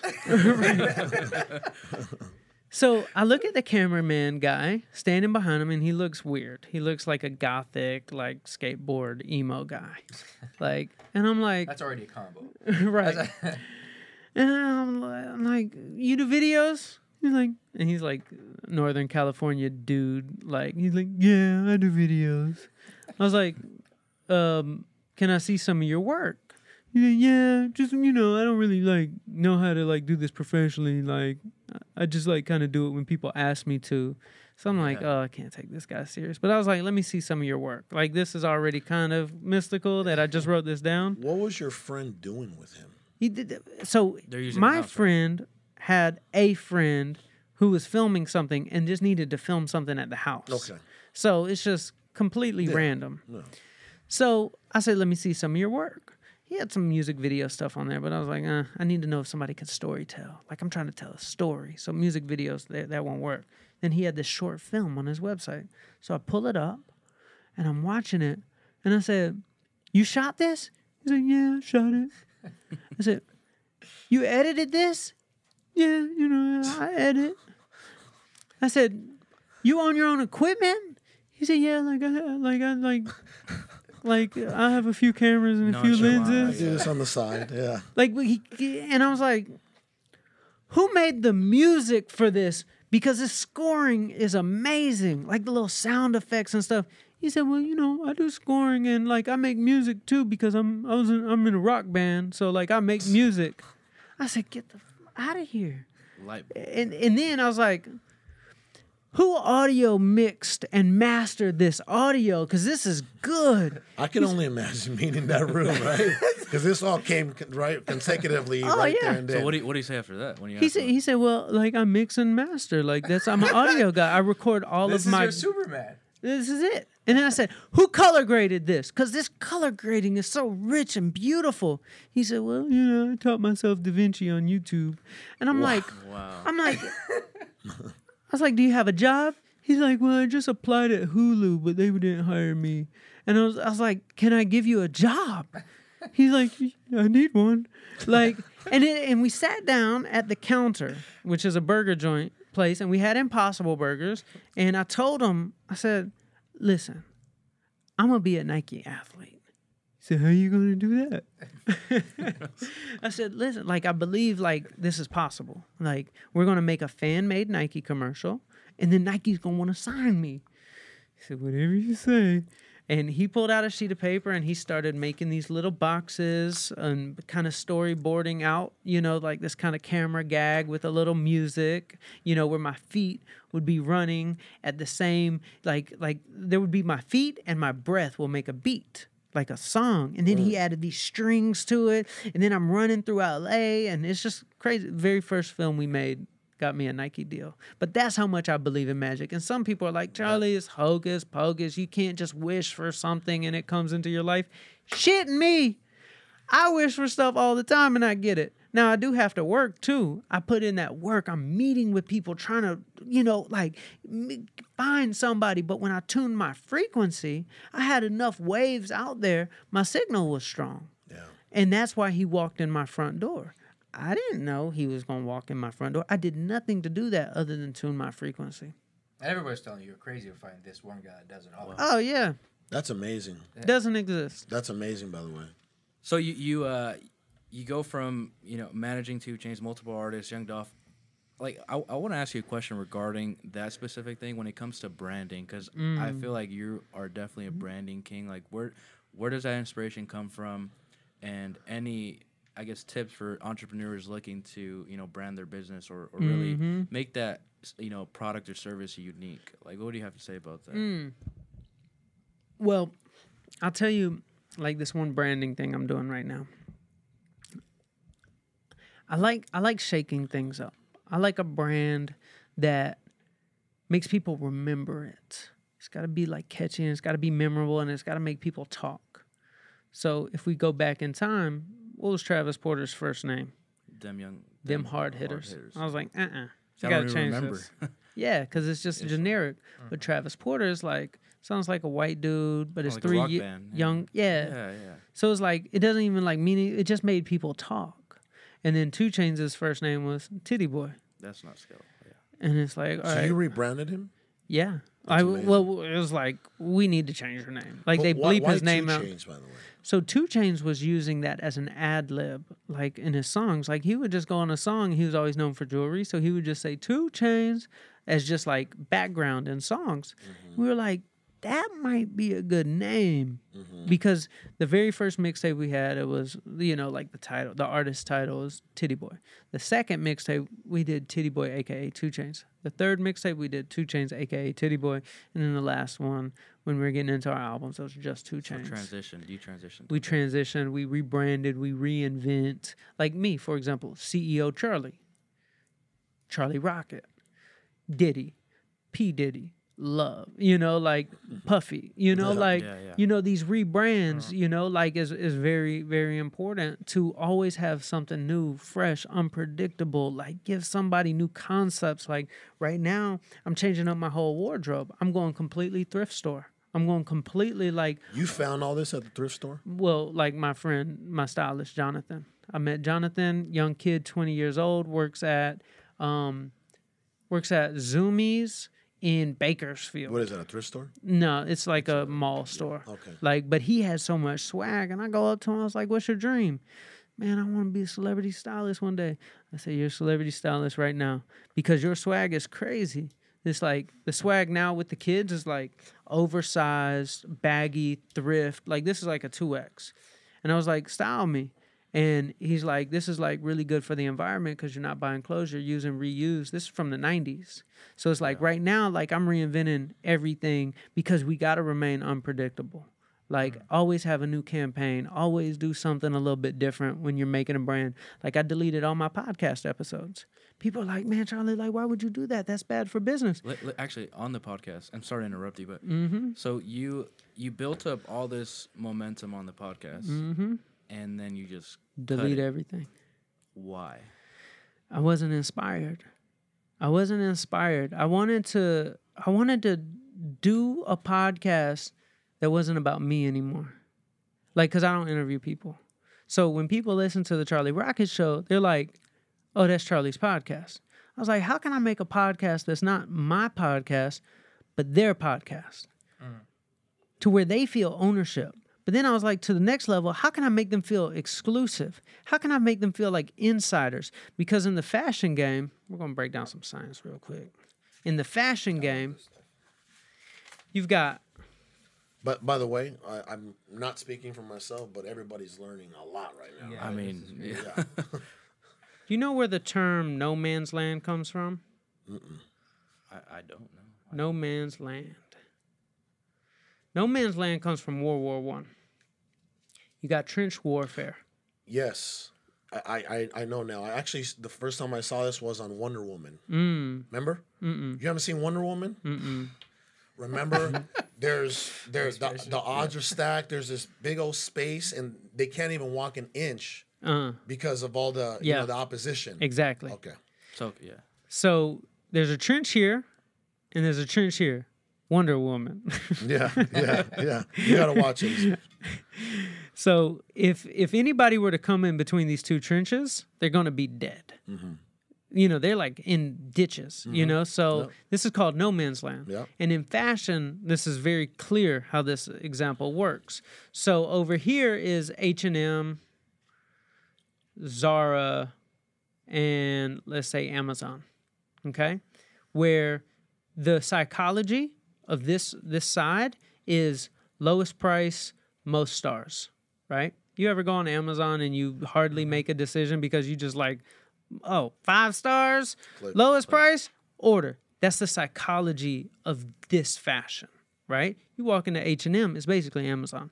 Like great quality, lowest price. Yeah. Buy. That's why these took over fashion. The opposite end of the spectrum is like Louis Vuitton, you know, Gucci, Balenciaga, Supreme, yeah. you know, things that are like very rare or expensive, Yeah. right? So you've got two extremes, okay? This is available. This is always available. This is not available. Anything in the middle is dead. Like if you just try to roll out like $40 hoodies, like it's the hardest thing in the world to sell. People are like, I could get a doper hoodie at H&M for $20. Like, why am I buying your hoodie for $40? Like, you know, it's no man's land. So when I look at this, the motivation space that we're in, I see everything that's available in one trench. Everything's just available. Every podcast, every It's YouTube saturated. video. Yeah. Saturated. And this trench doesn't even exist. So what is it? I said, I'm not going to be available. I made a speakeasy, a digital speakeasy, where I deleted every one of my podcasts. I hid it on the internet behind a secret portal. The secret portal you could only find through a secret phone number. The secret phone number you can't get from me because I don't put it out. You got to know somebody who's on the inside. And if you know somebody who's on the inside, you text a number, it gives you a secret code to a secret portal, and then you're able to get in, and then you feel like an insider. And then you're like, when a podcast comes out, now it feels like it's your podcast because you're the only one who can listen to it, and your normal friends, they can't listen to it. Hey, look what I'm listening to. You can't, but you can hit me up for the number, though. Exclusive. You made it exclusive. Give them social currency. So I created another trench, and I called it Quantopia. It's not Charlie Rocket Show. It's called Quantopia. So now they're a quantum citizen. Now it's theirs and not mine. They feel like they're ownership of their own little world that they're secret citizens of, and it gives them social currency to their friends. And now they're cooler because now they're listening to a podcast that other people, and that doesn't really happen in podcasts. We see it in fashion. Like, oh, you got them like new the J's. Off-White. Like the Off-Whites. You got the Off-White J's. You know, it's like, oh man, you got somebody else doesn't have, but that doesn't exist in the helping people space. So I'm taking what I learned from culture, and I never knew why God put me in hip hop until recently. Wow. But then it hit me. I was like, oh, you wanted me to go to school and learn how to make things cool. So when I come over here to the helping people space, I know how to make it cool. Because in order to infiltrate the youth who aren't looking for motivation, usually motivated people are looking for motivation. That's right. Yeah. But the people who aren't, they need something cool. So it's like that's how I'm creating these brands and kind of like reinventing the game. And I'm like the first to pave the way. You know, Absolutely. Do you have any like 3 or 4 core principles that you like look for before entering or developing an idea? Like obviously, cool. What did somebody say? They're just Charlie Rocket should be added to one of the success stories, and Think and Grow Rich book. And that's awesome. Thank you. I'm in the other office and I can feel the energy. What's the next name, Charlie? I mean, it's coming. Such Gold, Manifesting Your Own Reality. Quantopia, that's a sure, quantifiable. This dude Charlie's dropping so many jewels. It's just like coming. You're getting mad love. By the way, you. we haven't even told you about all the comments that have been coming. Yeah, that's in. why I I've been looking at our appreciate it. phone. Because we've been zoning in, but I appreciate this everybody. is some like next level.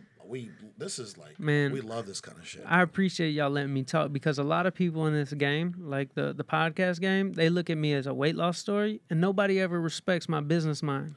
But now it's I don't like think we even care about that. Like, no disrespect, we care right? about. I mean, we care. We about care it. about what's going on here right now. I appreciate remember that. earlier, like, hey, what can I do for you guys? I'm like, put us on this next level mind game. Yeah. Aaron knows. Aaron knows we're always trying to like grow in that area. I appreciate that. Because that's what excites There's always us. more than one angle to everything. So, like, if people just focus at you for the weight loss, there's way more to you than that. So, I don't know who looks at you like I that. love that y'all are giving me this platform to talk about business. And even, I mean, I could be on here all day. I think there's so much more to it. I wanted to ask you something. Did you have any mentors or anybody that kind of helped you along the way? Man, I'm not gonna lie to you, man. The people that changed my life were never the people like above. The people who changed my life were the people around or below. And I learned early on to not only look up at success. I remember, so check this out. This is a really cool story. You know this story. You know this story. So Travis Porter, my first group, we were on the come up. We were getting a little bit of money, just a little bit. We're starting to get shows for like $1,500 here, $1,500 there. And it was time for us to get a better sound. So we needed an audio engineer. We found this kid. He would mix songs for $50, and it was good too. It was good. That's a steal. It was amazing. He was really talented.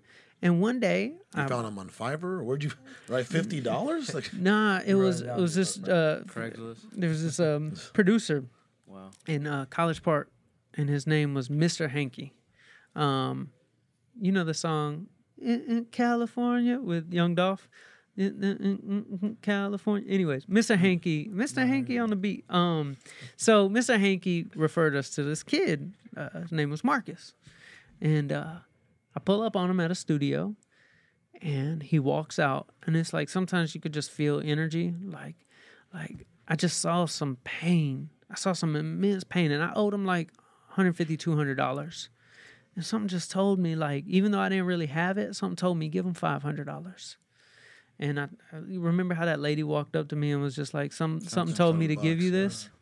So I go up to him, and I'm like, you know, I know I only owe you like 150, but here's 500. Something just told me to give this to you. And man, he said, man, you have no idea how much I need this. I said, what's going on? I said, man, I'm homeless. Like, I've been sleeping on the couch in this studio. Like, I ain't got nowhere to live. I was like, you need a job? He's like, man, that would be great.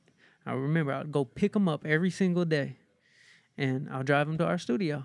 And at first, the studio was in my mom's basement. He would get so mad at me because he was like educated like about like engineering and stuff. And I was like, yeah, man, let's take these little trash cans, flip them upside down, put the speakers on top of them.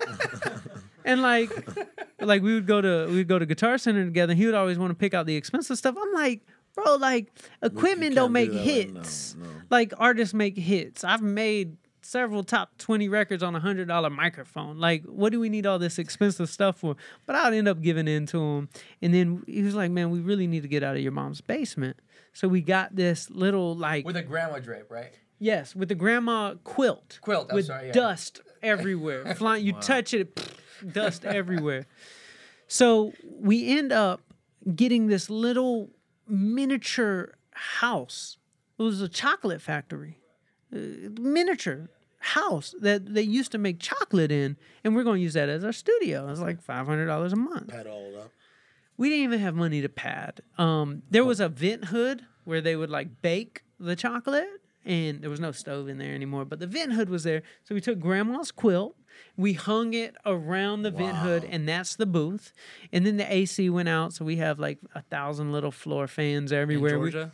Oh, The yeah. humidity? Oh my God. We'd have to turn off all the fans The in order. boiler room is there. Seriously.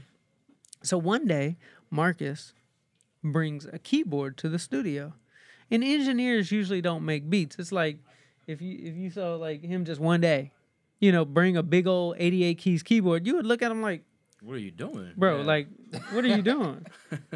He'd be like, well, I make beats. Man, you don't know how to make no beat. Say, let me make something. Very first beat he made. Make it rain, trick. Make it rain, trick. Dang. Top Really? 10 record in the country. Second Marcus? beat, Marcus. Second beat he made. Bring it back, bring it back, bring it back. Oh, Top 10 record in the country. Wow. Third beat he made. Okay, now ladies, yeah. Number 2 song in the country. Marcus gave me more top 10 records than any other producer in the world. Marcus went on to sign Post Malone and Iggy Azalea. Huge. You don't. Marcus. You do not have to look up for success. The people around you and the people below you can change your life as much as a big successful mentor. Yeah. We just got to be looking everywhere for genius because it's always some broke kid who replaces some rich successful dude, Yeah. right? 100%. Yeah. Right, yeah. So it's like, where are the ones who replace? Like, I was the cameraman who replaced the big executives in Atlanta, and that studio right there. That was Big Meech's studio. Then it became T.I.'s studio, and then it became mine. And my office was Big Meech's office. You own that studio? Yeah. That's crazy. Like, the cameraman is sitting in Big Meech's office. That's crazy. I think I'm Big Meech. Oh, Yeah. Larry Hoop. Yeah, Man. yeah. So it's like anybody can get it. We can't ignore the little dude who's the cameraman. We can't, like, Soulja Boy tried me. Like, Soulja Boy wish he had 2 Chainz' career. I surpassed Soulja Oh, Boy. It's yeah, like yeah. you got to respect He's everybody. over there doing Love and Hip Hop or something now. I mean, Exactly. yeah, it's disgusting. So that's like why we got to respect every person, no matter where they're at on their timeline, Treat everybody equally. and what Jay-Z does, and why he's a billionaire is because he always says, "I'm gonna sign who's gonna replace me. I'm gonna get replaced." Well, that's what he said with was it J. Cole? He said, yeah, right, yeah. Yeah, man. This is some So- powerful stuff, man. Yeah, man. Like, Do you have any more questions? Because well, don't wanna someone take did too much ask of that Charlie's question. time. What's the next name for Charlie? Well, I've had a few names. So anytime I want to like master something, I wanted to learn about self-love. So I gave myself a name. I called myself Charlie Love. Charlie Love. Like, and I went to Bali and I went to Thailand, and I'm like learning about self-healing and like giving love, and I just give myself a name and I dress up. I had like the Balinese outfit. Like, Yeah. I like dress up as it. Yeah. And then I call myself Charlie Wisdom. And I don't know if y'all noticed, a couple months ago, I started doing these Insta blogs where I really started sharing my perspective. And like this wisdom just started coming in, like stuff like that. Yeah, I like that. I read that this morning. But I read that- this morning. That's Charlie Wisdom. That's not weight loss. That's not business. That's wisdom. Yeah. But all this stuff started flowing to me when I gave myself the name Charlie Wisdom. Yeah. Started meditating. Then information just started flowing through me, and I learned how to like communicate it out to the world in a very wise way. Yeah. Real quick on I don't know if it was a podcast or interview, but there was a Bali trip that you said impacted quite a bit. What happened there? Man, a friend of mine, Brandon Collinsworth, was seeing me struggle with a lot of things in my life, like self-love and like my weight loss journey. He said, Charlie, I know something you need to know. You just got to trust me. It's like, what's up? It's like, I need you to come to the East. He said, in the West, everything is very like material. Everything is very like body image and like status. Yeah. That's the Western culture. He said in the East, it's very much like love and peace and like energy. And I said, man, you know what? I'm desperate. I just trust you. So I went to Bali for 3 weeks with him. Then I went When to, was this? this was a couple months ago. What were you going through that you were were you down a little bit? Man, man, when it came to weight, man, I biked across America, didn't lose. I'm about 40 pounds overweight. I've been this weight for 2 years. How much do you weigh right now? Probably like 190, 200. That's great. Until you take your shirt off. Like, you know, like. Well, I mean, those are just your tiger stripes. You know what I mean? You know, it's like when, my fiance, you know, she has stretch marks. She's carried two children of ours. That's her. And what's crazy right now is like I think I look great. I'm the same weight as I was because I learned. Like Brandon told me something. He was like, "Bro, Charlie, I don't think you understand. Most people with six packs are miserable, just like you are." He said the second you post that picture with that six pack, people are proud of you, and the second you lose that six pack, people think you fell off. He said, so they're miserable. They can't lose it because that's their identity. Oh, they're fit. Like, they can't lose it. Nope. So it's like a gun's to their head, and they're miserable. Yeah.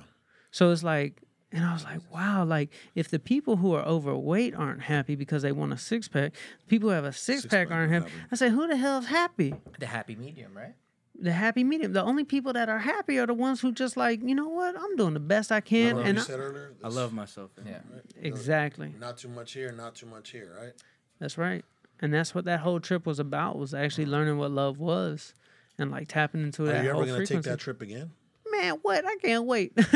Let's go. Was it like a No, it's just, kind of trip? I was just going with my boy Brandon, and he was teaching me just how to heal. Because you went to see a master over there, right? Yeah, so A sensei. Brandon knows, and that was actually in Thailand.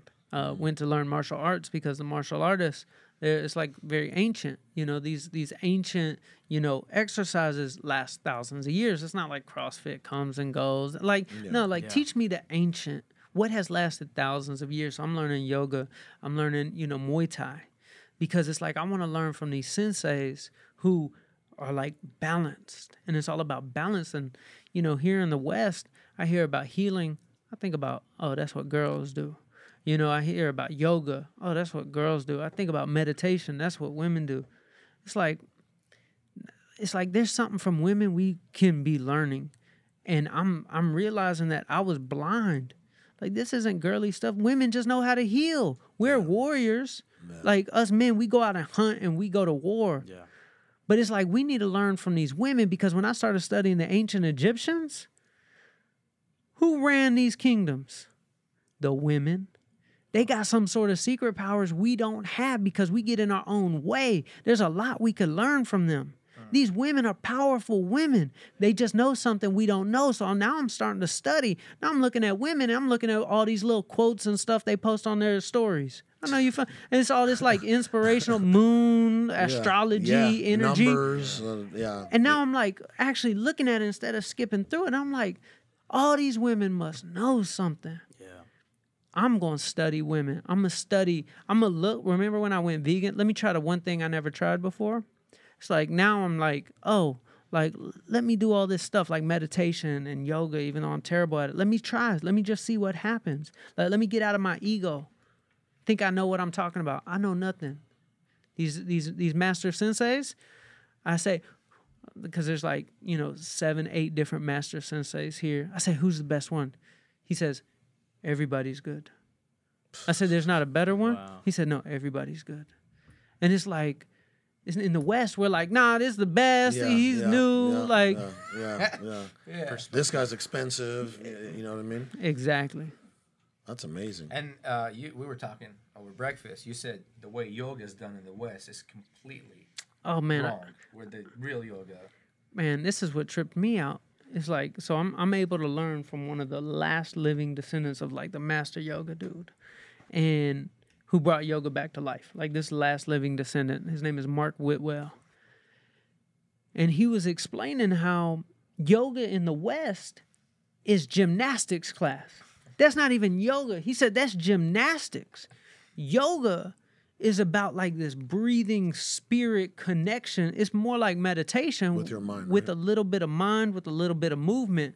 But all this crazy like gymnastic stuff, that's why the people who do yoga are good at yoga. But yoga is really like going to church. Everybody should be able to do it. Mm-hmm. It's not like all this handstand stuff. I can't do the handstand. I go to yoga class. I'm like, y'all are amazing. I can't even like bend down. You know, I don't belong here. But then Mark Whitwell's like, no, like yoga is like meditation. Like it's this connection that unlocks some more superpowers. And that's what I'm learning with my energy.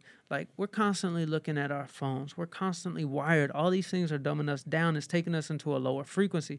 That's like, you know, that phone's not even, what we're looking at is not 3D. It's like 2D.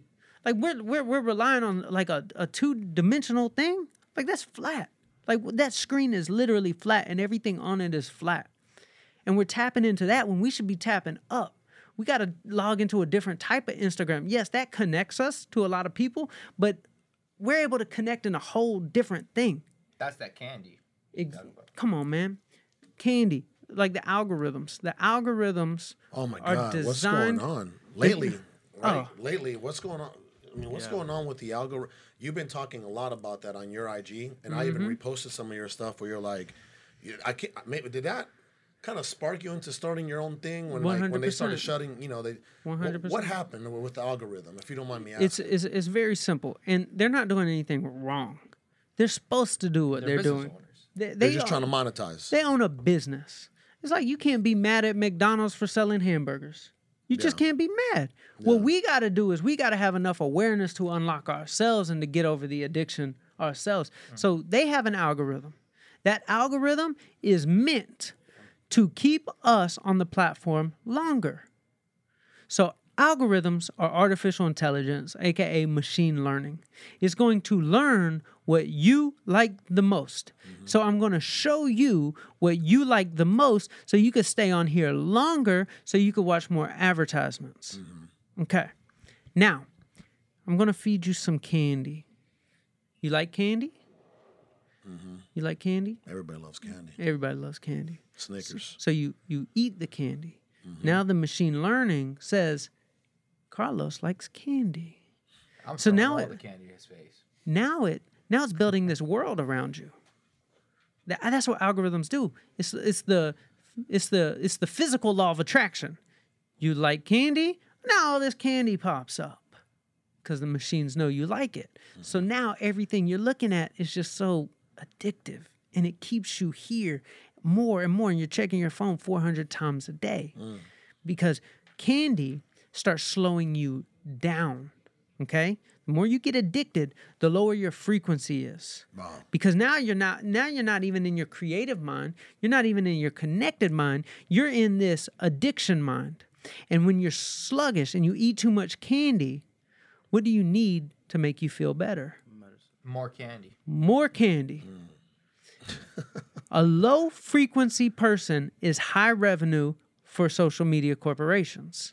A high frequency person is unlocked and not looking at their phone and going out into the real world and making change and causing all sorts of problems like Martin Luther King.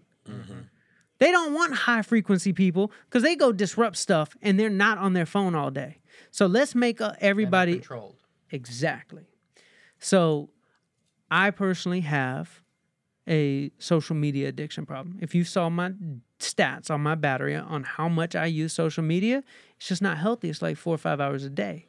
It's like I'm working every day on my addiction, same way I was addicted to food, and I got to overcome it because I'm a much better human But being. it's a catch-22 because, you know, we're building a brand, you're building a brand, so you got to get yourself out there. Yeah. You got to put yourself out there, and the quickest way to connect with a bunch of people right now, unfortunately, is through social It's a media. catch-22. Yeah. It's all about responsibility. It's all about Master Sensei. How long does it take to post a video? Minute something, but yeah, Not 4 hours. for sure. Upload. Yeah. What gives people value? The video? Like, I've had to compromise. I used to respond to every comment. I'm like, I'm not doing that no more because it's not even deep enough. I could be taking that same amount of time and go deep out in the real world because responding to a comment with a little 100 emoji, like, that's not deep. So it's like pressing upload on a video takes 30 seconds. But it's engagement, right? You engaging back to your Hey, audience. let me ask you a question. Is it possible to have massive significance in the world and not have social media at all? Yeah. Absolutely. Name some people who have done it. Gandhi. Gandhi. Gandhi, Martin Martin Luther Luther King. King. I mean, if you want to go way back, you know, maybe JFK. JFK, Abraham Lincoln. Yeah. Does human nature still exist Absolutely. in the same exact form of humans talking to each other, spreading ideas, blah, blah, blah, blah, blah, if social media doesn't exist? Absolutely. So yes, upload that video. But it's really about real world significance. That's what makes things spread. There's not too many people who are changing the world by pressing upload to 20 pieces of micro content a day. The stuff that's changing the world are stuff we're doing in real life. Just report about it on social media. But I'm not into the strategy of like, let's upload more than everybody else. Let's yell kind of a Gary more. Vee strategy. It worked for him. Yeah. But it's also like a life trap. Because what happens when you stop uploading more than everybody else? Somebody else uploads more than you and you lose your audience. So I don't want that life trap. I want real world significance. That doesn't die. See, I think that That's deep. this is deep, actually yeah. we have had meetings about this because the more and like that's what the perception is leading us to. So sometimes the perception makes you do something, and now like because you're so stuck in that perception. But let's be honest though, it is a much slower brand growth process. But it doesn't matter because it makes him disconnected. It doesn't make him. From what I understand, is social media makes you not present. It's actually the holding less you me do, down. the more present you become. Yeah. If I had my perfect world, I would. I wish I was in the place to do this, but I'll turn my page into a fan page. Let somebody just report what I'm doing in real life, and I wish I did not have any social media on my phone. I'm happier without it. I'm a better human being to my family. I spend my present, time giving love to people. I'm going to fill my time up with something. Right now, I'm filling it up with just knowledge of just like notification. It's not a high ROI.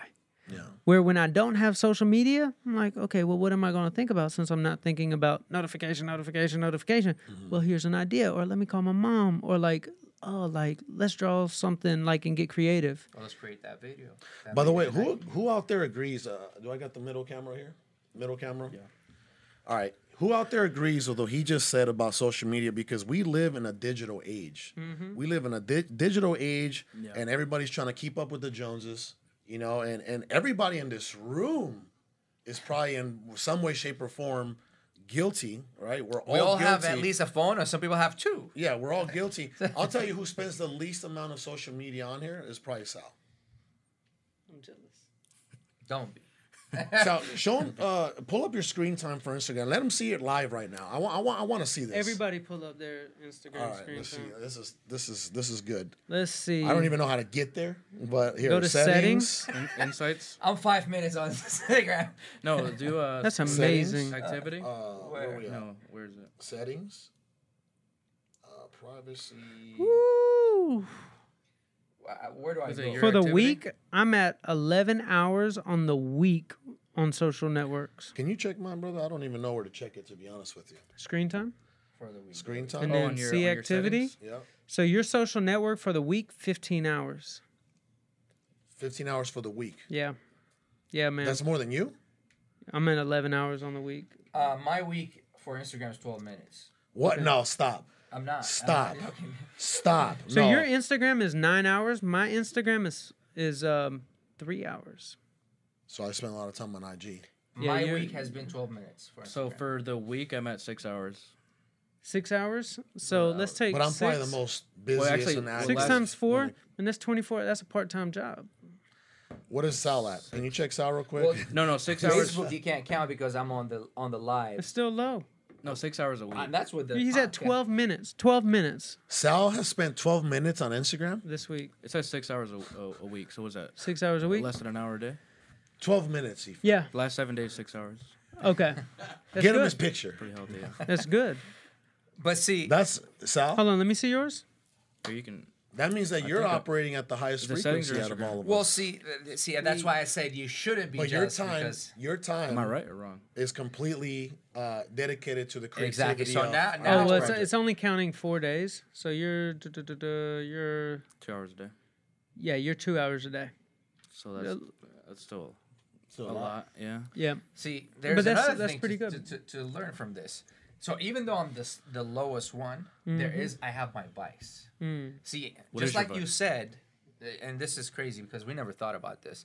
Think about it. You said when you're not doing this, you're gonna think about calling your mom, doing other things that, and you know. I don't do that enough.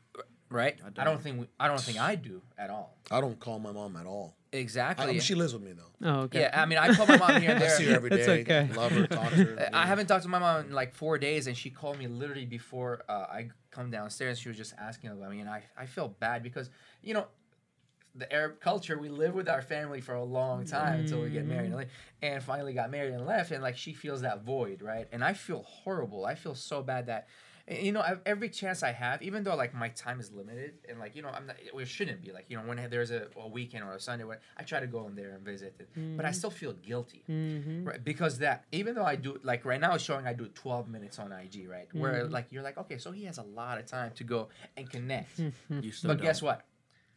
We create our own vice, especially as business owners. Now, like, this is your topic that you probably Can elaborate, Yeah, can elaborate on, right? People look at you as a weight loss guy, and like, you know, the social media now, and you know, you make impact on commercials, but then your business mind, right? When you're not doing this, you are focused on business. CEO Charlie was focused on business, which how much time did that consume? And that includes its vices too. Yeah, man. Well, I'll tell you this. When I disconnect completely from social media, I did things. So I deleted social media for 2 weeks about a month ago. Just deleted the app off my phone. And I was like, I'm bored. So I drove to Joshua Tree. And then I was like, I'm just going to go catch the sunset in Joshua Tree. Then I was like, I'm like closer to Sedona, so I'm just going to drive to Sedona. But CEO Charlie wouldn't have done that. No, CEO Charlie wouldn't have done that.